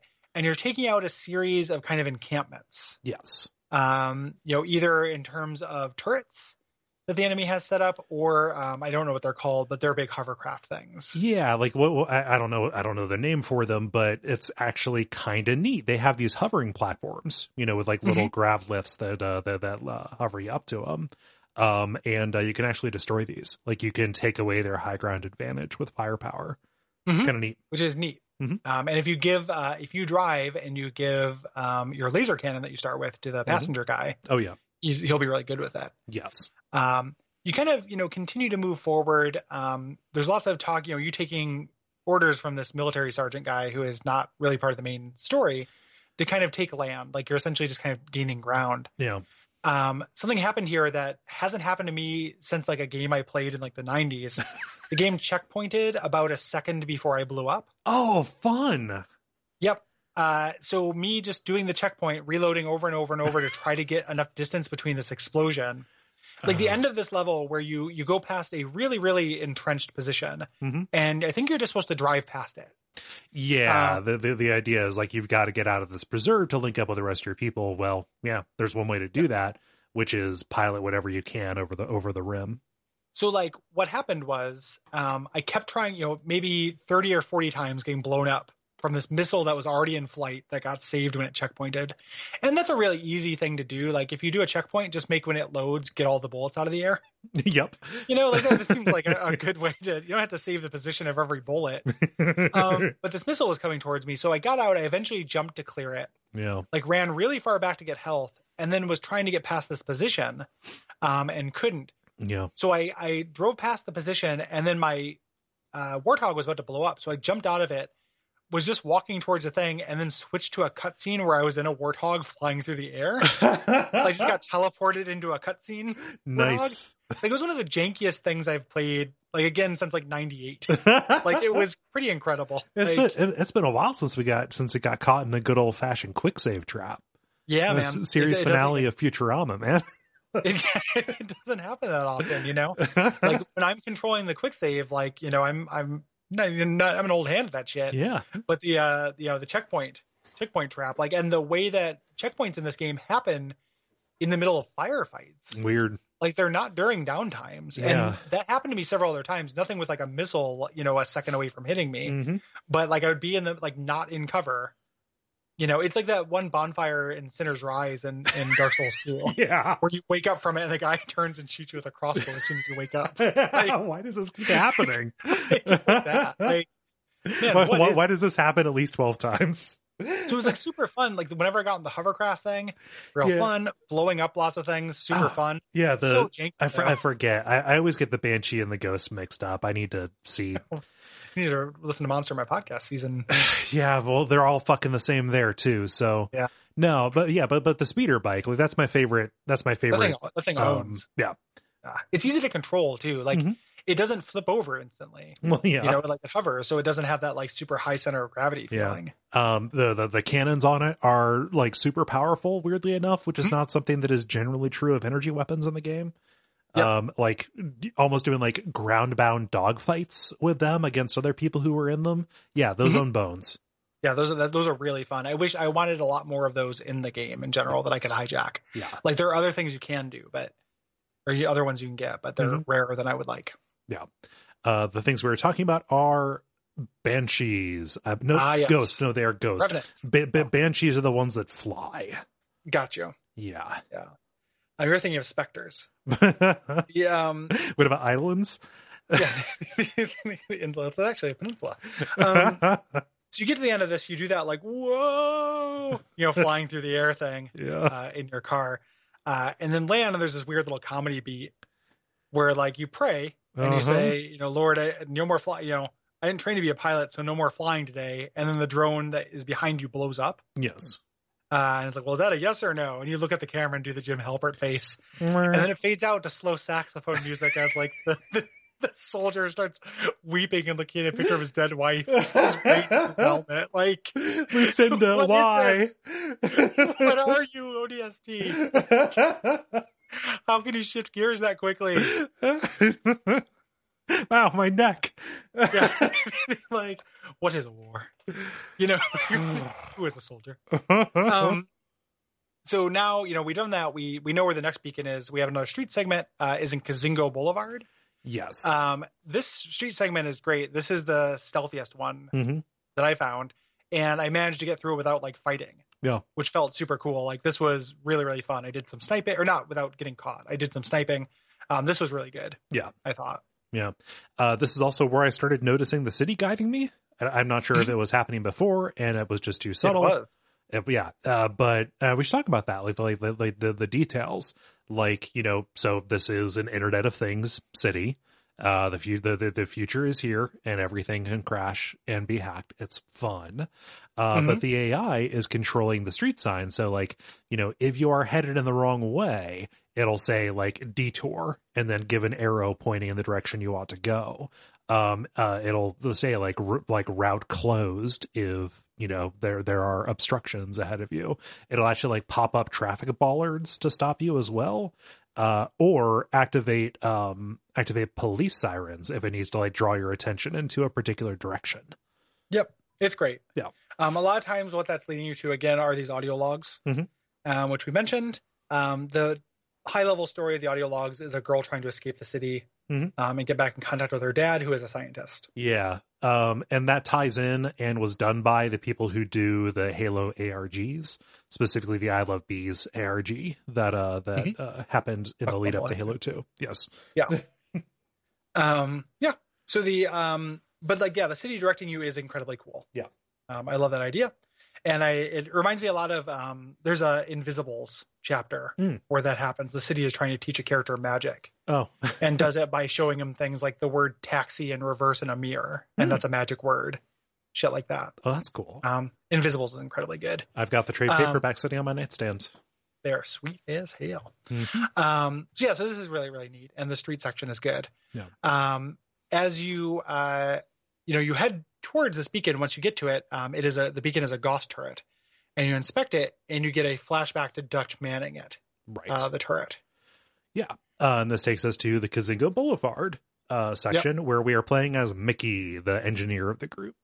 Yep. Wash. Yeah. From Firefly. Alan Tudyk, the pirate from Dodgeball.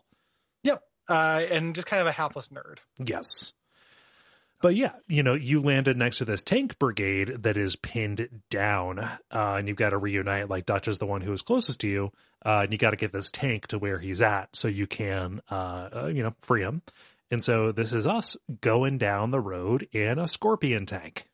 Yep, this is the explosion mission. Yes. It's like the high explosives, lots of things blowing up. Yep, lots of rockets. Yeah. The beginning of this, I think, is kind of like really frustratingly signaled. Mm-hmm. Because soldiers are constantly screaming at you in this mission what to do, because you're obviously a nerd. Like, they wouldn't do that to Dutch. No. But they'll do it to Wash.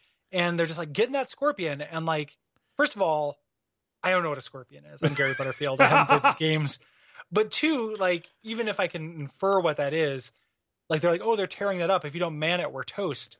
But the section of the level is like a block, like it's a square. Yeah. And the Scorpion's on the other side of the block, and there are enemies coming from like everywhere. So I'm like, well, I gotta stop these enemies from, I'm defending the tank. Yeah. Or I guess before they tell you to get in it, they say like they're chewing it up or whatever. Yeah.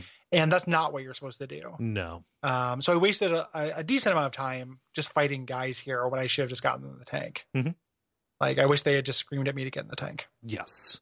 Additionally, from an accessibility standpoint, you can turn on subtitles in this game. That only takes place during the cutscenes. In the missions themselves, I had difficulty discerning what the friendly people were saying to me. Mm-hmm. So, yeah, fuck that. If you got subtitles, maybe use them as fucking subtitles? Yeah. Yeah. Yep. Frustrating. Yes. This is a fine mission. The tank is fun. Like, if you're looking for something high impact, if you like the AI will go in and man the machine gun turret on the front of it, which is nice. Mm-hmm. Yeah. And also the music here sounds for all the world like Kashmir by Led Zeppelin. I definitely did not notice that, but yeah, I will certainly take your word for it. Yes. Like it is roughly the same chord progression and a similar polyrhythm, but not quite. It's very Kashmir strange. Mixed up with Docker Maker a lot. You mean Deer Maker? Deer Maker. That one. Yeah. Which I know they're very different. But... Yeah. Kashmir. Dun. Yeah. So you move through the tank, you kill a lot of Covenant on the Boulevard, eventually driving off a Phantom, because these aliens there's another alien ship. What's another word for ghost? I don't know. There's a source. Like, it was so far.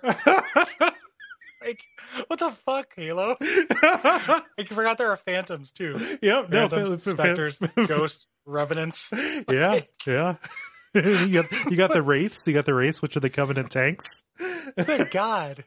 Like, how do they not notice that? I mean, it might have been intentional. Yeah, just like, I guess that's true. And it could have been intentional. And it absolutely was intentional. Well, how can we make them as undescriptive as possible? Like, we're not intended. A Scorpion isn't. Those are human. Our side. So the Scorpion tanks. The human stuff is named after animals.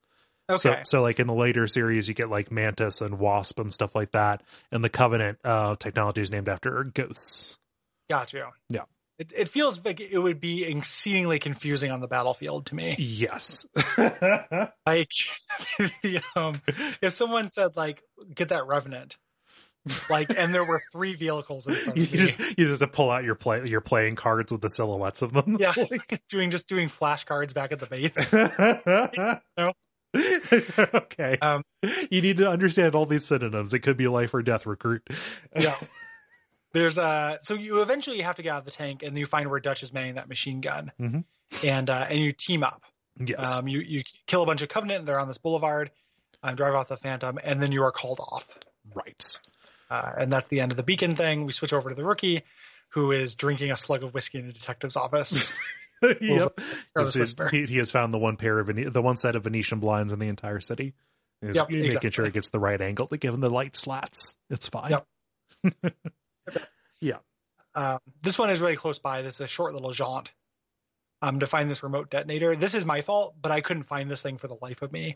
So I just wasn't looking in the right place. The targets for what will actually trigger this end up getting smaller. And also, like, your radar or compass will only point out, like, the broad area where it's at. So on one hand, it's kind of neat. Like, when you find the crashed drone, like, for all the world, it seemed like, okay, I've got to scan the fighter, right?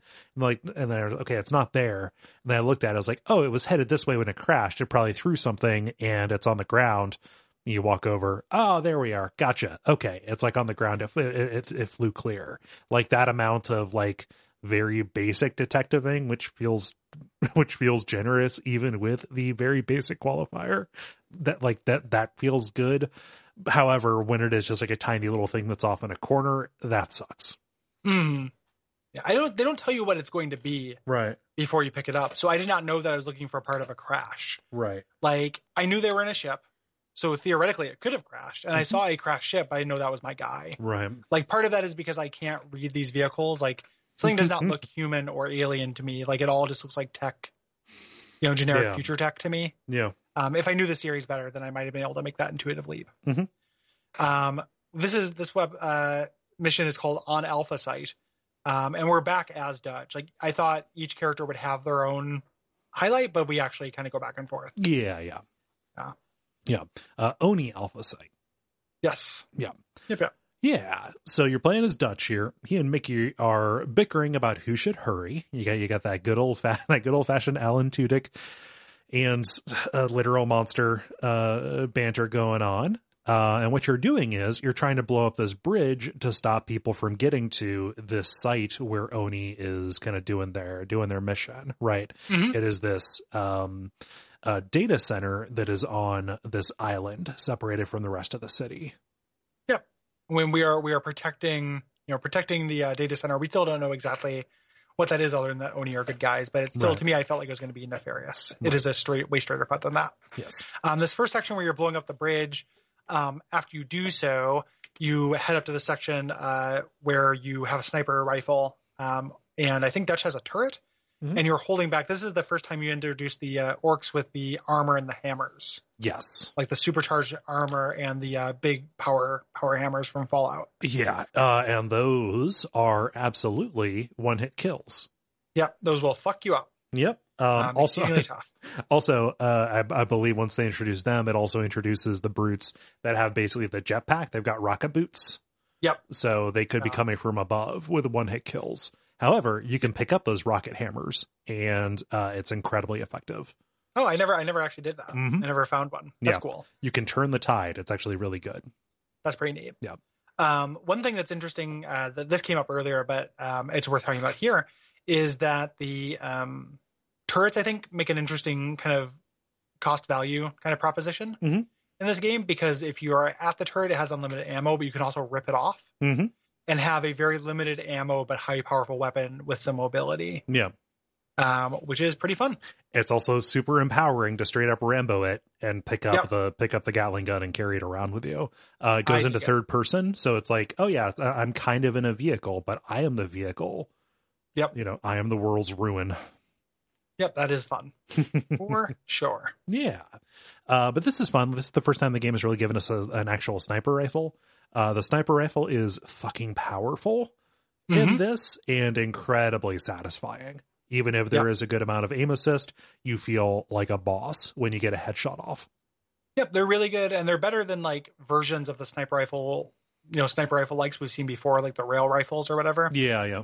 That we found, or the laser beam rifle. Beam rifle is the word I'm looking for. Yeah. Those are also really fun. This is like a different level. This is super good. Yeah. Love it. After you do this, you have to keep falling back. Like I was kind of doing fine. So I fall back and I'm like, I guess. Fall back. I forgot my wallet. It's back inside. Fall back. I'm hungry and I left a yogurt in the fridge. There's one Yoplait. Go. Make it a go-gurt. We gotta go. We gotta fall back further. Take that go-gurt on the go, soldier. What the? The fruit's on the bottom, sir. I can't. I have to get to it.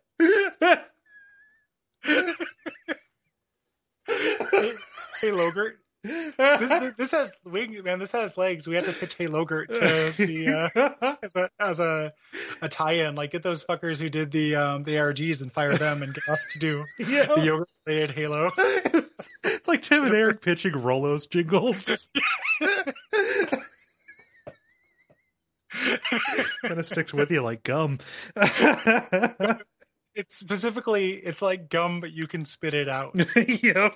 It's one of my favorite burns on a Rolo. So this is going to put you into a turret section, like a wave-based turret section is what they're trying to do. You go back into the tower, and they essentially say, again, I thought something nefarious was happening, because the commander is like, you're like, what's up with all these explosives? And they're like, we have orders to blow this up rather than let the enemy get to it. Right. And like, I'm right next to this explosive. That sucks. Mm-hmm. And it's just like, well, there'll be no more discussion of that because get on a turret. Yep. You know? Yeah. But eventually you gotta make your way up to the roof. You gotta hop your way into a Pelican. There's an elevator segment too before this. Where you fight the drones first time, and those things suck. Where you fight the what? The drone? I don't know what they're called. Like the little. Yeah, they're drones is what they're called. They do suck. Really unpopular enemies from like the mid tier of the game. I don't know anybody that likes them. Mm-hmm. I have not seen a good defense for what they bring aside from an enemy that like maybe will come from above. Yeah, like the idea behind that I think is fine. Yeah. It's just I just didn't think they were super fun to fight. No. Yeah. So, yeah. You go up to the top. There's a Pelican, which is our big version of a ship. Mm-hmm. And we fly away that as the building blows up. We switch back to the present where the rookie is thinking about his first case and skips the remote detonator like a stone as Smokey Jazz plays. Yep. It skips it toward the ruins of Alpha Site as he thought how he was played for a palooka. Yep.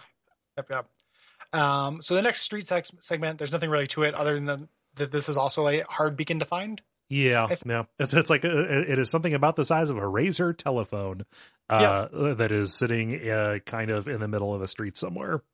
Mm-hmm. Mm-hmm. Mm-hmm. Sucks. There's a sniper rifle hanging from a power line. Oh no, yeah, I was thinking of a different one. The cell phone comes later. Yep. Yeah, this is a sniper rifle hanging from the power lines, and you think, oh, this is probably going to be Romeo's mission because he was complaining about having a sniper rifle inside of a Covenant ship.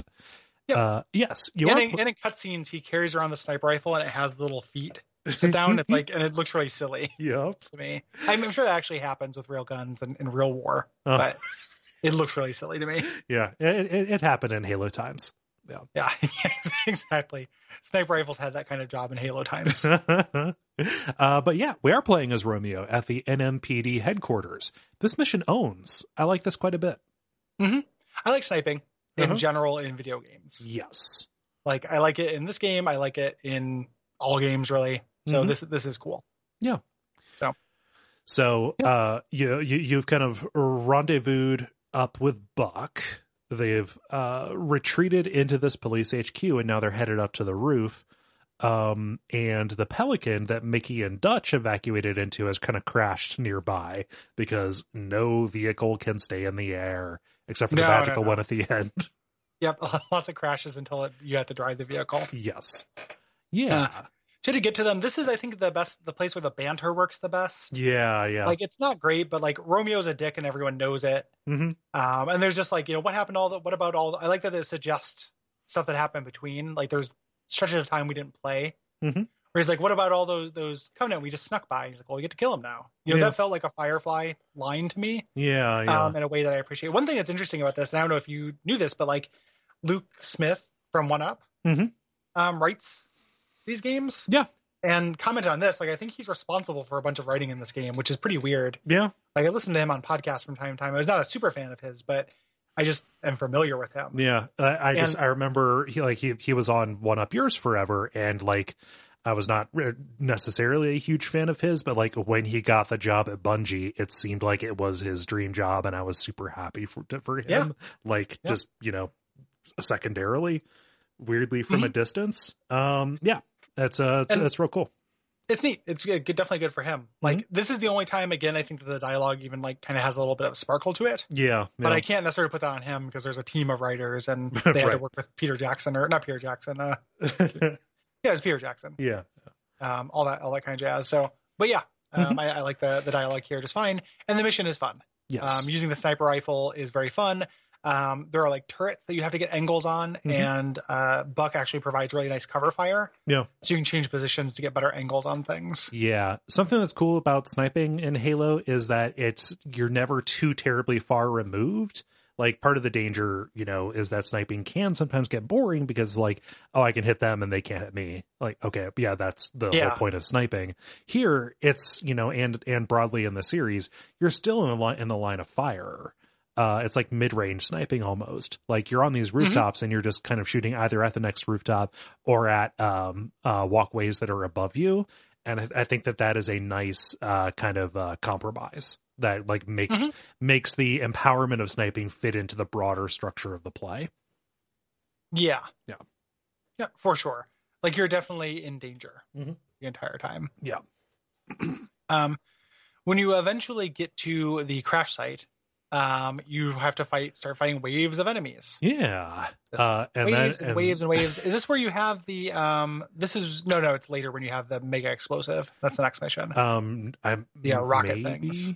No, I think this is the rocket things. Okay. These are fun. At the start you're fighting off these waves of banshees. Those are the flying ones. Let me double check this wiki image. Yes.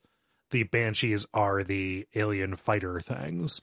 And this rooftop is just littered with homing rockets. And so you have to run around and pick them up and take these banshees out as they are swarming you. This is cool for about the first third of the time it is asking you to do it. Then it becomes a slog. I didn't mind this too much. I ended up using the turret version of the rockets, so there was unlimited ammo. Like I didn't have to change positions that often. Oh, gotcha. Which might have been what made it make sense. Yeah, I don't know that I ever used the turret in this in this mission, so maybe I just didn't see it, or maybe I have no idea. Okay. I wasn't like crazy about it or anything. I just didn't remember it being a slog. No, it's your favorite thing in the entire world. It is. Yeah, and Halo is as well. But better than Torment, weirdly enough. Yeah. I didn't expect you to say that, but my rankings go this specific turret section in ODST, then Deus Ex the game, then Planescape Torment the game. It's so this specific, it is that Chef Fingers. Anyway, eventually the drone bugs appear. This is weird because they don't normally go that far above ground. They say something about it. They say that like this whole thing is built on a nest of them. Yeah, something like that. Which I thought was strange too. Like, are we building after the Covenant have shown up? Like, I didn't really understand what that meant. Yeah. But we kicked them up. Yeah. Like we disturbed them or something like that. It was like an ancient drone burial ground or some shit. Right. So we didn't move the bugs. Yeah. Yep. But this mission ends in a cutscene. A brute chieftain gets in a strong blow on Romeo with his crazy axe thing, basically collapsing his chest. Yep. And then kind of badassly, the others team up to take it down. I think Buck jumps up onto his back and just stabs him in the neck with a knife. Yep. Yeah. It's a little cutscene melee. Yeah. Thing. I'm just happy because Romeo's chest is caved in. Because I dislike him. I don't want him to have a chest. So his chest privileges have been rescinded. Diplomatic. Yeah, his chest. Hey, my chest has diplomatic immunity. Anyway. So now, in addition to generally needing to escape, there is urgency because we got to medevac Romeo. Until he gets the biofoam in the next I section, love which is that. really silly, dude. Like, So... the name is even very funny to me. Like, so we get another street section where the rookie or whatever has taken one last case to a biofoam canister. This is the small little thing that's hard to find. Yeah. And the flashback shows, Romeo's in a bad way. Yeah. We switch over to Kikowani's station where we're Buck, and Romeo's lung is punctured. So he just like sticks like aerosol whipped cream. It's like a can of the good stuff, that insulation. Yeah, the tire. Yeah. You put some Fix-A-Flat in, for his Fix-A-Collapse. Yeah. For Romeo's collapsed lung. Yeah, so we just need to seal off your chest cavity so your diaphragm has a pressure differential to work with so you can breathe. Yep. But just the way it goes and then just fills and it like shoots out of his armor and stuff. Like, yeah. Spills out. All right. Okay. So Romeo, don't panic. But legally now, you are at least 1/3 to 1/2 Nickelodeon's Floam. Yeah, you're more Floam than man.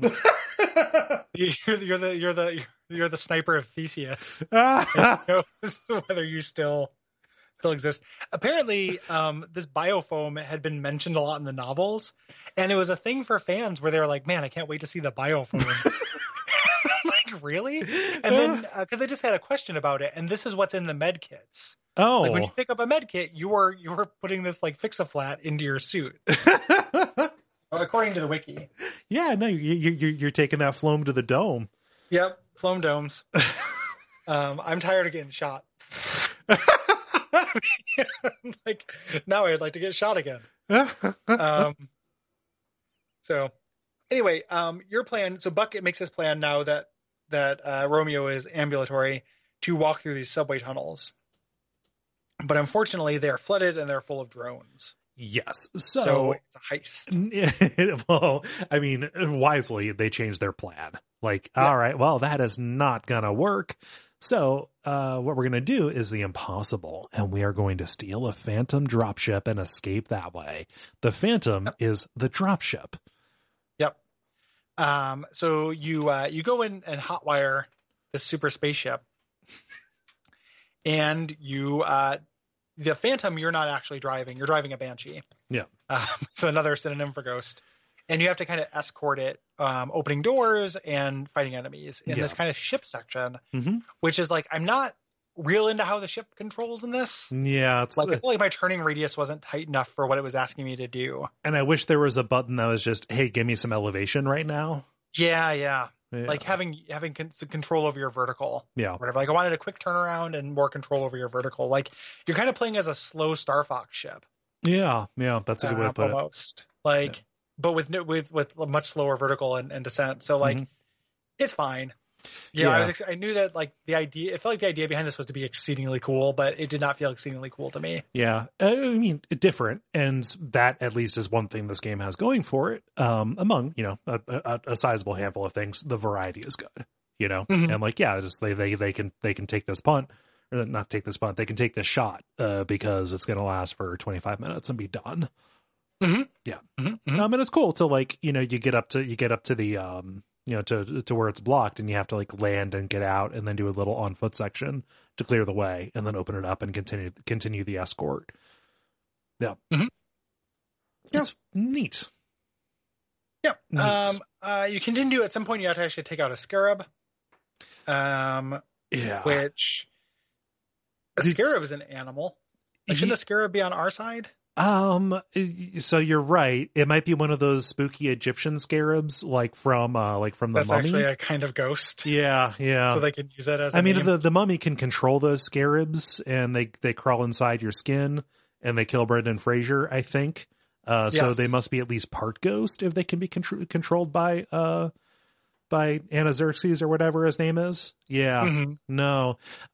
This is cool. This harkens back to a kind of a prominent mission in Halo 2, I believe. But yeah, it's like a big walking tank that you can just board from above and then go in and clear out all the Covenant from on it and then shoot its generator. Yeah. Neat little set piece. Yeah. Yep. It ends with you kind of tunnel crawling. Which you kind of move through. this thing blowing up generators, as we mentioned. And then Buck tells Mickey to turn the Phantom around. He lost something. He had a little flashback. Yeah, like to something that Dare said, and like even like looking at the dialogue again for like from what she said, there is as a viewer, I cannot understand what he is connecting that makes him leave the future behind. That makes him say like, all right, this safe escape. No, we're going to go back. All my men. Yeah, I'm going to risk all my men, like specifically for romance. Like he says, oh, I lost something, and now I know where to find her. Yeah. Yep. Pretty weird, but we have to. It's like, oh yeah, there's a plot. We have to wrap this up. Yeah. So now we're back. We're no longer we're in the present day on the streets, and we actually just get a distress call. Like the rookie gets this distress call from Dare. Her beacon's up. She needs to be helped. And now we're going to play as the rookie in a level. Yeah. You navigate to this elevator entrance. You climb down the elevator cable to the city underground. You're on level 7. You have to get to level 9. Right. I think this is a tedious slog. Oh yeah. And I hate this. This is really bad, and it harkens back to missions that people generally agree are bad. The library? Yes. I've heard of the library, even though I've never played Halo. Yeah. It's so famous that just from existing, the first time I went to TV Tropes, the knowledge was zapped into my brain. Yeah. The library is a bad Halo level. Yeah, and this is very similar to the library. Okay, I'm happy that you have the context for this. Good. Yep. I never played the library. Right. But no, you get the idea. This is pretty similar to it. It's bad. Like you are just kind of taking these languid loops down very samey corridors, fighting drones and chieftains. Yeah, there's really nothing terribly textured or interesting about this. Yeah. Really, really boring. You take guys down. Eventually, you run into a character named Veronica. That's Dare. That's Dare. Dare. Yeah. Oh yeah, you find a Dare. Sorry. You find I forgot her name. You find Dare. She says her mission, the mission of the group, is to secure the data of the city's superintendent. But some idiot blew the building at the top of the shaft, waking the drones, which is us. Yeah. We're part of that. Yeah. And then more brute chieftains, more orcs, more little triangle men. Fight. Dudes with the gigantic hammers, power hammers, whatever. Yeah. Eventually, when you do reach this court, wasn't there a section where you run into a guy? There's a guy that you talk to. Yeah. There's go ahead. Yeah, there's a human that's like, we're going to take out Virgil. And you don't know what Virgil is. And then it's like, you go into this area and this wraps up the motion comic audio log thing where you find the girl's dad. And then he says, you know too much, and you shoot him in the face because you're a Halo and he's not, Yeah. There's something that happens before this stuff happens. It wraps up the audio log. So that's why it's worth mentioning, but Yeah. Regardless, you do end up finding some like other people down here. Yeah. Most of the ones that I noticed at least were just kind of people who would fight alongside you. Yeah. Yeah. Yep. And this guy will for a time until eventually he turns on you because you know too much. Yeah. Eventually, though, you get to the core and you spot an engineer, and Veronica says like, don't shoot. And this is where we learn that this thing that we've had every reason to kill is actually a noble, sweet creature. Right. Don't you feel bad? Yeah. There were 10 engineers alive in Mombasa before you got here, rookie. Yeah. And nobody told you not to kill them. However, you should feel bad for doing so. Yeah. So, like these are these big floating tentacle monsters that are actually biological supercomputers. And this particular engineer has basically copied Virgil into itself, kind of merging this covenant and human technology that makes him incredibly important, just like in the scheme of things for the way this war shakes out. This is kind of what engineers do, like in the lore and when they've been mentioned in the books, like they are fixers, like they like to fix things. They like to, and the way it extends is like a pink slime monster. Yes. Like a pink slime monster, but they like to fix things. So that's why the Covenant enslaved them. Yes. So this is the sweet, like little, mascot character for a while, and we're going to save him out. Mm-hmm. We call it a buck, and we say, don't shoot anything pink, Well, which I feel like is very non-specific for a really critical thing that he's not supposed to shoot. Yeah. And also, guess what? A lot of the Covenant enemies are pink. Yeah. What about saying, hey, we have an engineer with us. Don't be freaked out. But Right. It's really important that it not die. Yeah. Yeah. Definitely sacrificing clarity for a line that sounds funny, but kind of isn't. Yeah. Yeah. Yep.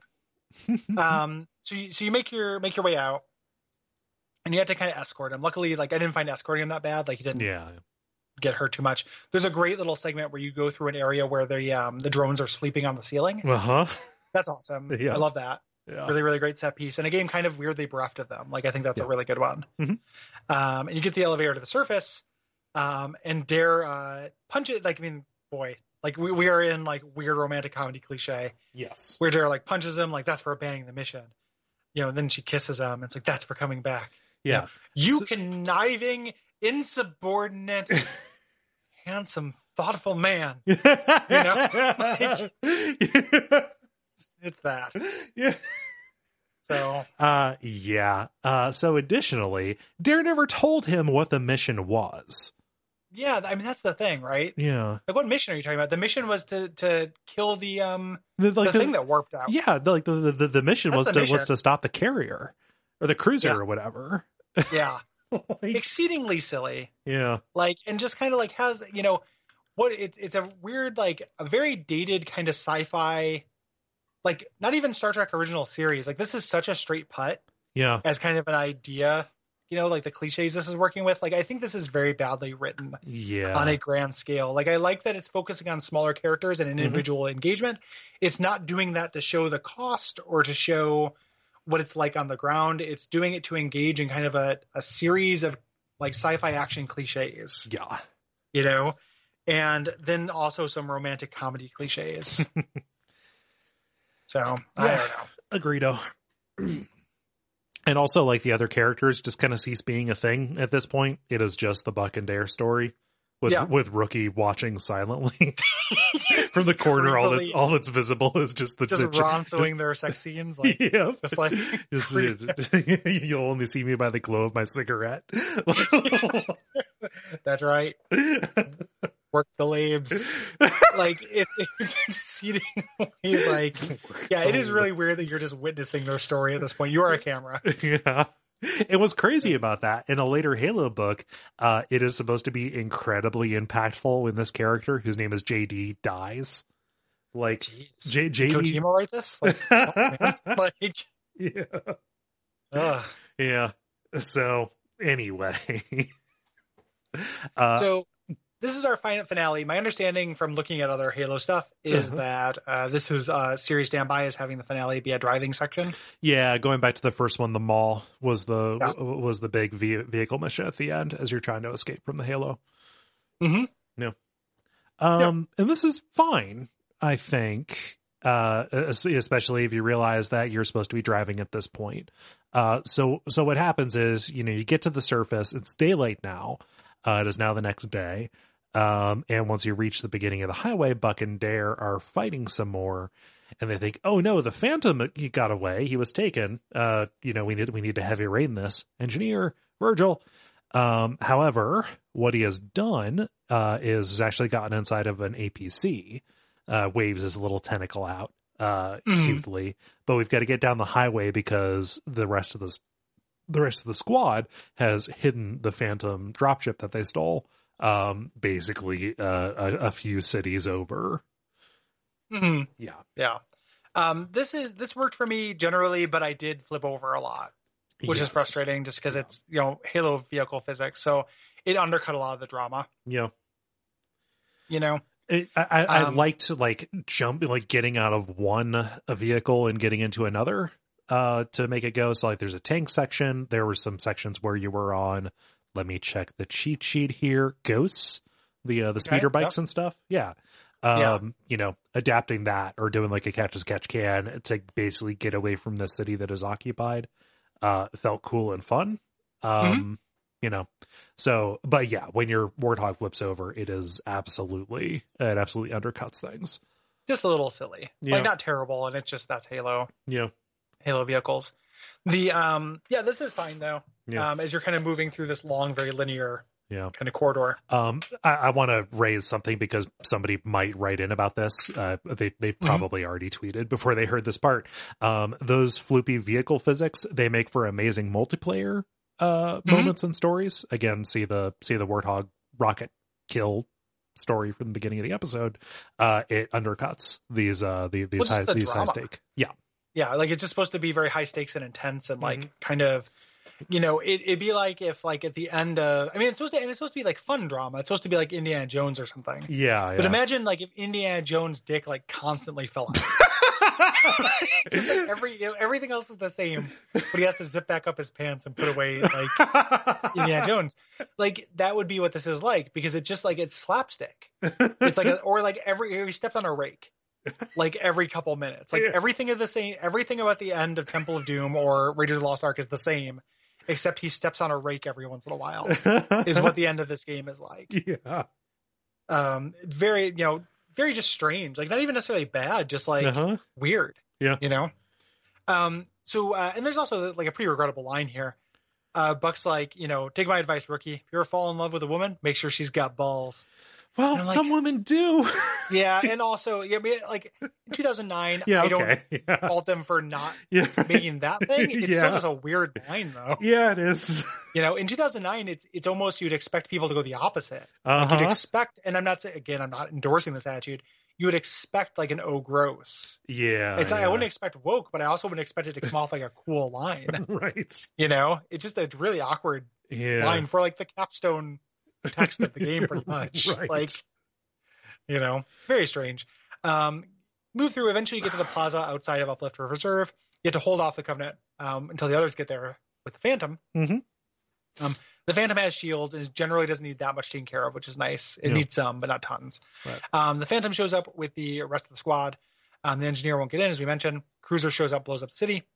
And then we get to the ending. That is the end. There's no boss or anything like that. Right. Kind of a Halo standby. It was weird in Halo 2 when it ended with a boss fight kind of deal. There's just an answer. Right. Just not something they do. So, they're on the ship. Romeo's back on the edge, right? The engineer goes to co-pilot the Phantom. There is a fun comedy beat, which I like, which is that the engineer stinks. Yeah. Which, a big slimy alien probably would smell pretty rank to us. Yeah. Like it's all just filled with like if something is coated with a slime as part of its thing, that is a bodily fluid. Yeah, the slime that I make isn't especially pleasant. So no, my slime does not smell good. Yeah, so like I just can't imagine that this guy's slime smells good. Right. So it feels like it's setting up a whole franchise of this like crew with their weird alien mascot. So going off and solving adventures or whatever. Does that happen in books? No, this squad minus the people who die, they do end up coming back in Halo 5. Okay. Yeah. Gotcha. Yeah. So I don't know if that's a spoiler. I never played Halo 5 because I don't have an Xbox One. But that is something that I read is that they do factor in, which is nice. It's nice. It's nice that this weirdo game was not memory hold in the series. I did not watch the post-credit scene. I missed that. So I mean, it's really just kind of connective tissue. So after the credits, the UNSC is kind of interrogating the engineer. They learn what the Covenant actually wants, which sets up, Halo 3 gives them a little bit more context for that. Additionally, you beat the game on Legendary, you do get a scene of the Prophet of Truth, one of these Covenant leaders, kind of presiding over the excavation of the actual Forerunner artifact that they wanted. The Covenant had no interest in the city AI, which is kind of what you were led to believe by how much Oni wanted to protect it. What they actually wanted was the Forerunner artifact that was buried beneath the data hive. What's strange is that is something that in Halo 2 and especially in Halo 3. But ODST treats it as such a reveal that they hide it behind the hardest difficulty. Yeah, that's weird. Yeah. Strange. Yeah. Weird little game. Happy we covered it, though. Yeah, I'm happy that we did this. It makes sense as a Halo because, like, as I mentioned, it's not us just reading one chapter of a very long Right. book or whatever, or the middle chapter or whatever. Mm-hmm. I'm anticipating, because this game has a really rabid fan base, there's going to be a lot of "you played it wrong" or "you played the wrong ones" Please don't. thing levied, and it's like, so I guess I mentioned, I like just kind of like checking out very briefly the other Halos and stuff. I think I have the same problems with them. Like, Yeah, it still feels like, as a single player experience, like a 6 out of 10, kind of really tanky enemies, really not a whole lot of options for what you can do. Doom with everything having 20 times the health is what it feels like to me. Yeah. And at the same time, I would love to play it multiplayer. Like, when the Master Chief Collection comes out, I might convince Derek to get it, and we'll run the series, and I'm sure have a great time. Yeah.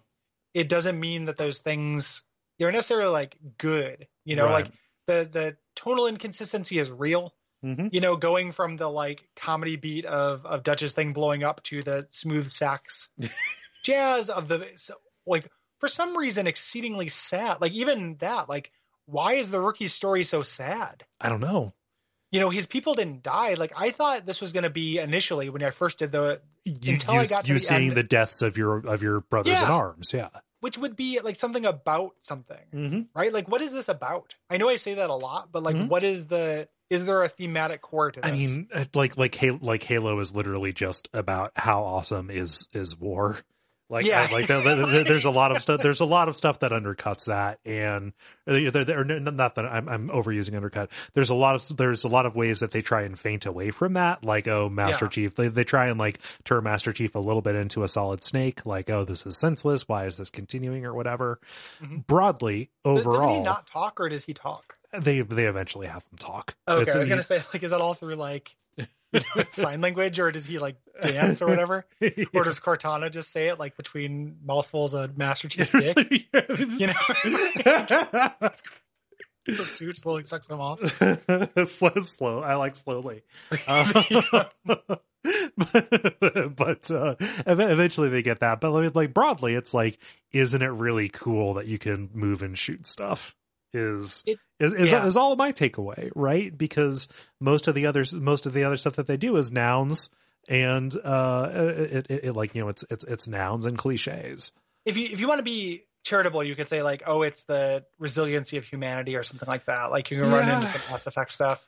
I just feel like this game, where like if you're going to do that close up in on an individual squad, this should be about like the friendships between them, about that bond. Yeah. It should be about the cost and everything. And the rookie going through, like, having never experienced this war because you're a rookie, and then going through and seeing their deaths or getting to know them through their final moments would be a kind of an incredible little short story compilation. Yeah.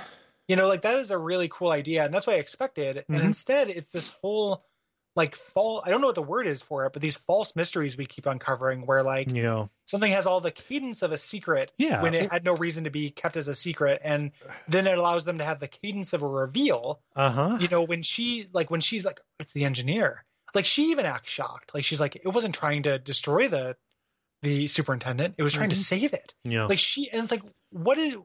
You're not the person with the information for this. Yeah. Like, that is not an exciting thing for me to learn as the player, or you to learn as a character. Yeah. It's just not it's not the kind of story that Bungie is set up to tell. Like, their factory isn't geared, I think, to tell a story that is on that scale.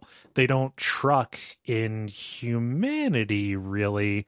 What they truck in is a series Bible, which look at look at Destiny. Like, that is a bunch of people's thing. But when they explicitly say, hey, this is the kind of swing we're going to take, it's them, pointing their bat at right field, signaling, I'm gonna knock this one out of the park, and hitting an infield triple. And like, you still hit it, but it wasn't the shot that you told me you were gonna take. Yeah. Yep. And it just like, as much as the things, they're the things that I do like about it, like those individual interstitial moments. It's got a very clever framing. those, even though it makes no sense for those to be smoky jazz and for my main character to be quite so sad. Yeah. Especially now that I'm like looking at it in total, I'm like, what the fuck was that? Like even though that made no sense, like it was still atmospheric and cool. Yeah. Like creeping around the city with your visor on, looking at neon shit and avoiding aliens. If I just in my head substituted dangerous aliens instead of screwball aliens, like was a really cool moment. Yeah. Like each individual stage of this had moments that I had fun with, but it never felt like fun I couldn't get somewhere else. Mm-hmm. And the parts that were not fun or fell flat, I could do without somewhere else. Like it just kind of felt obviated to me. Yeah. You know? Yeah. Something that stuck out for me though, is that this did feel incredibly nostalgic for me. That cuts both ways because it doesn't, it's been roughly 10 years since I've even touched or thought about these games.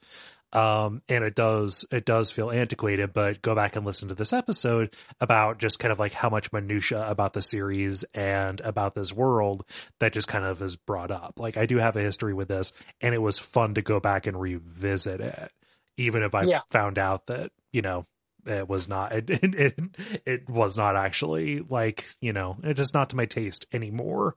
Even if it was at one point. And shooters tend to go down pretty smooth. Yeah.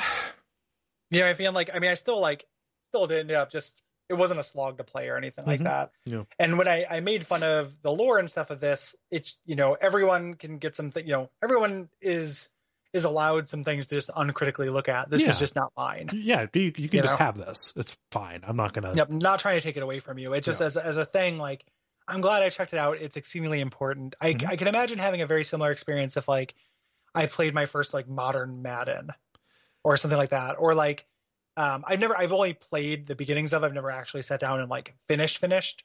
But someday like we'll do an Assassin's Creed. Yeah. And we'll actually get all the way through it. And it will be a very similar experience where I'm like, this is a long running series with a lot of invested lore and a lot of novels and a lot of love to it. And it'll also be like a weirdly similar situation because I played the shit out of those games, at least the Ezio ones.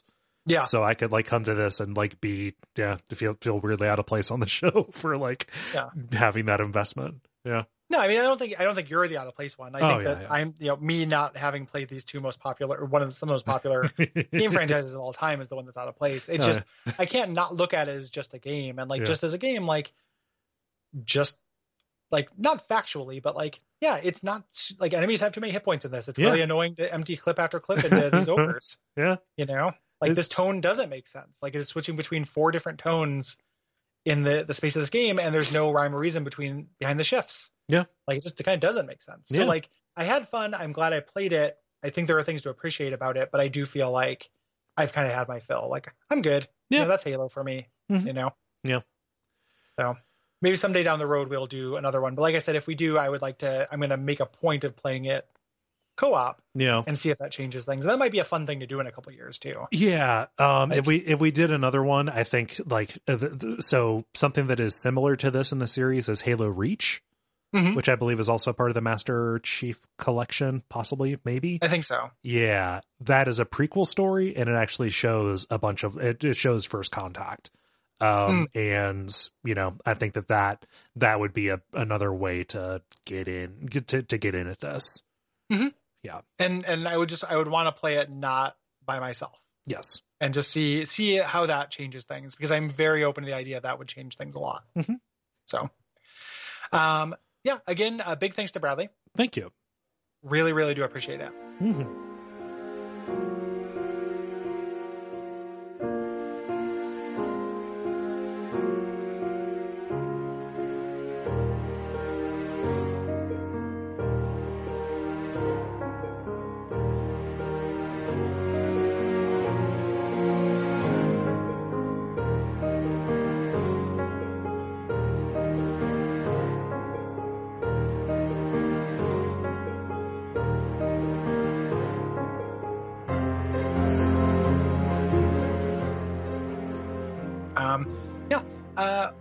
Next episode, we're talking about Resident Evil 2, the 2019 remake. Yes, and that is a premium episode.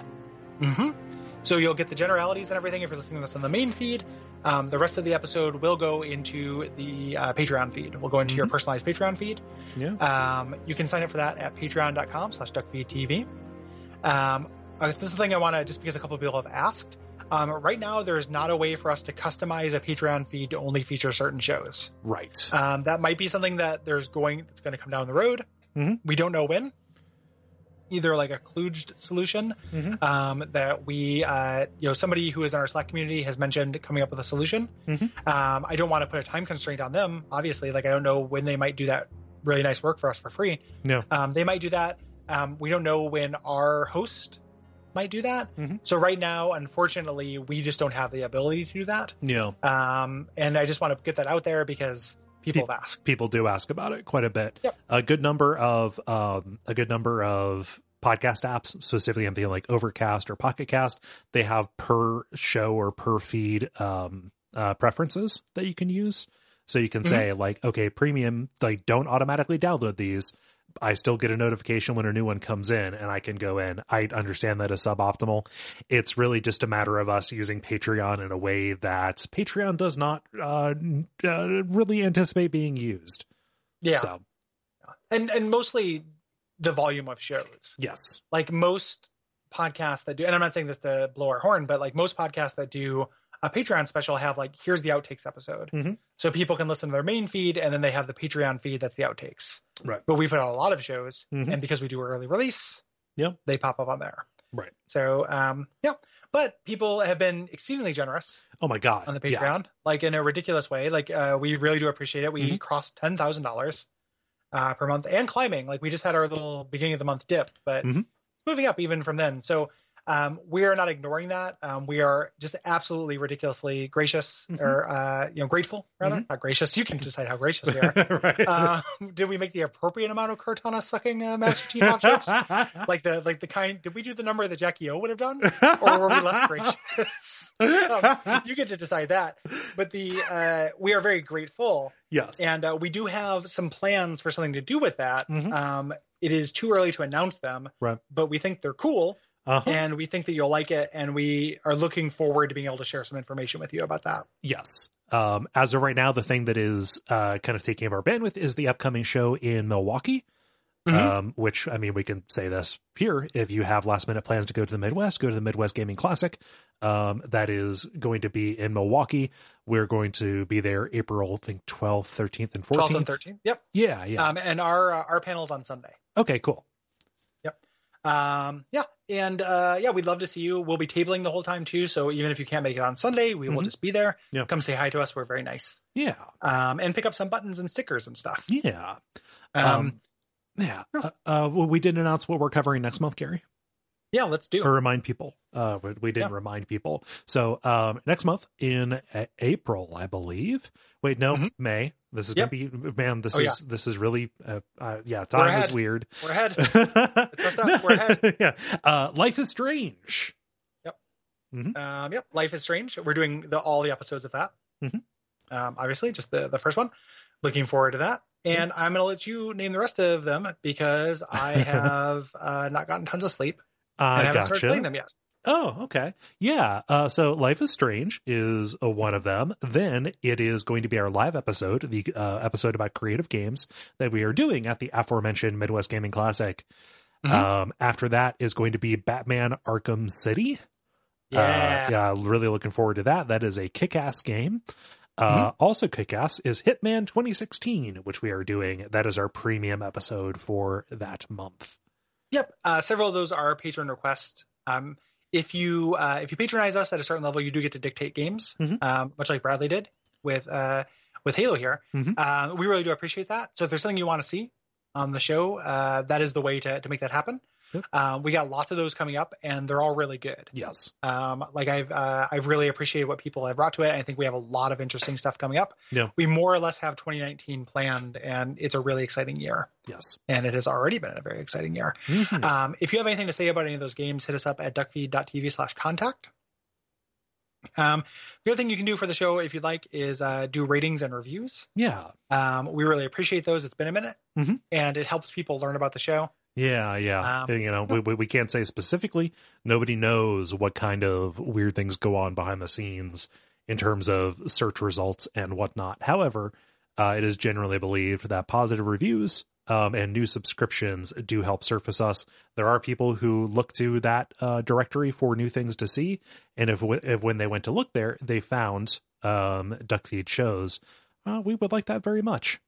Yep, very much. So, yeah. I think that's probably about it. Think so. Thanks, everybody. Yeah. And until next time, what should they watch out for? They should watch out for sticky grenades.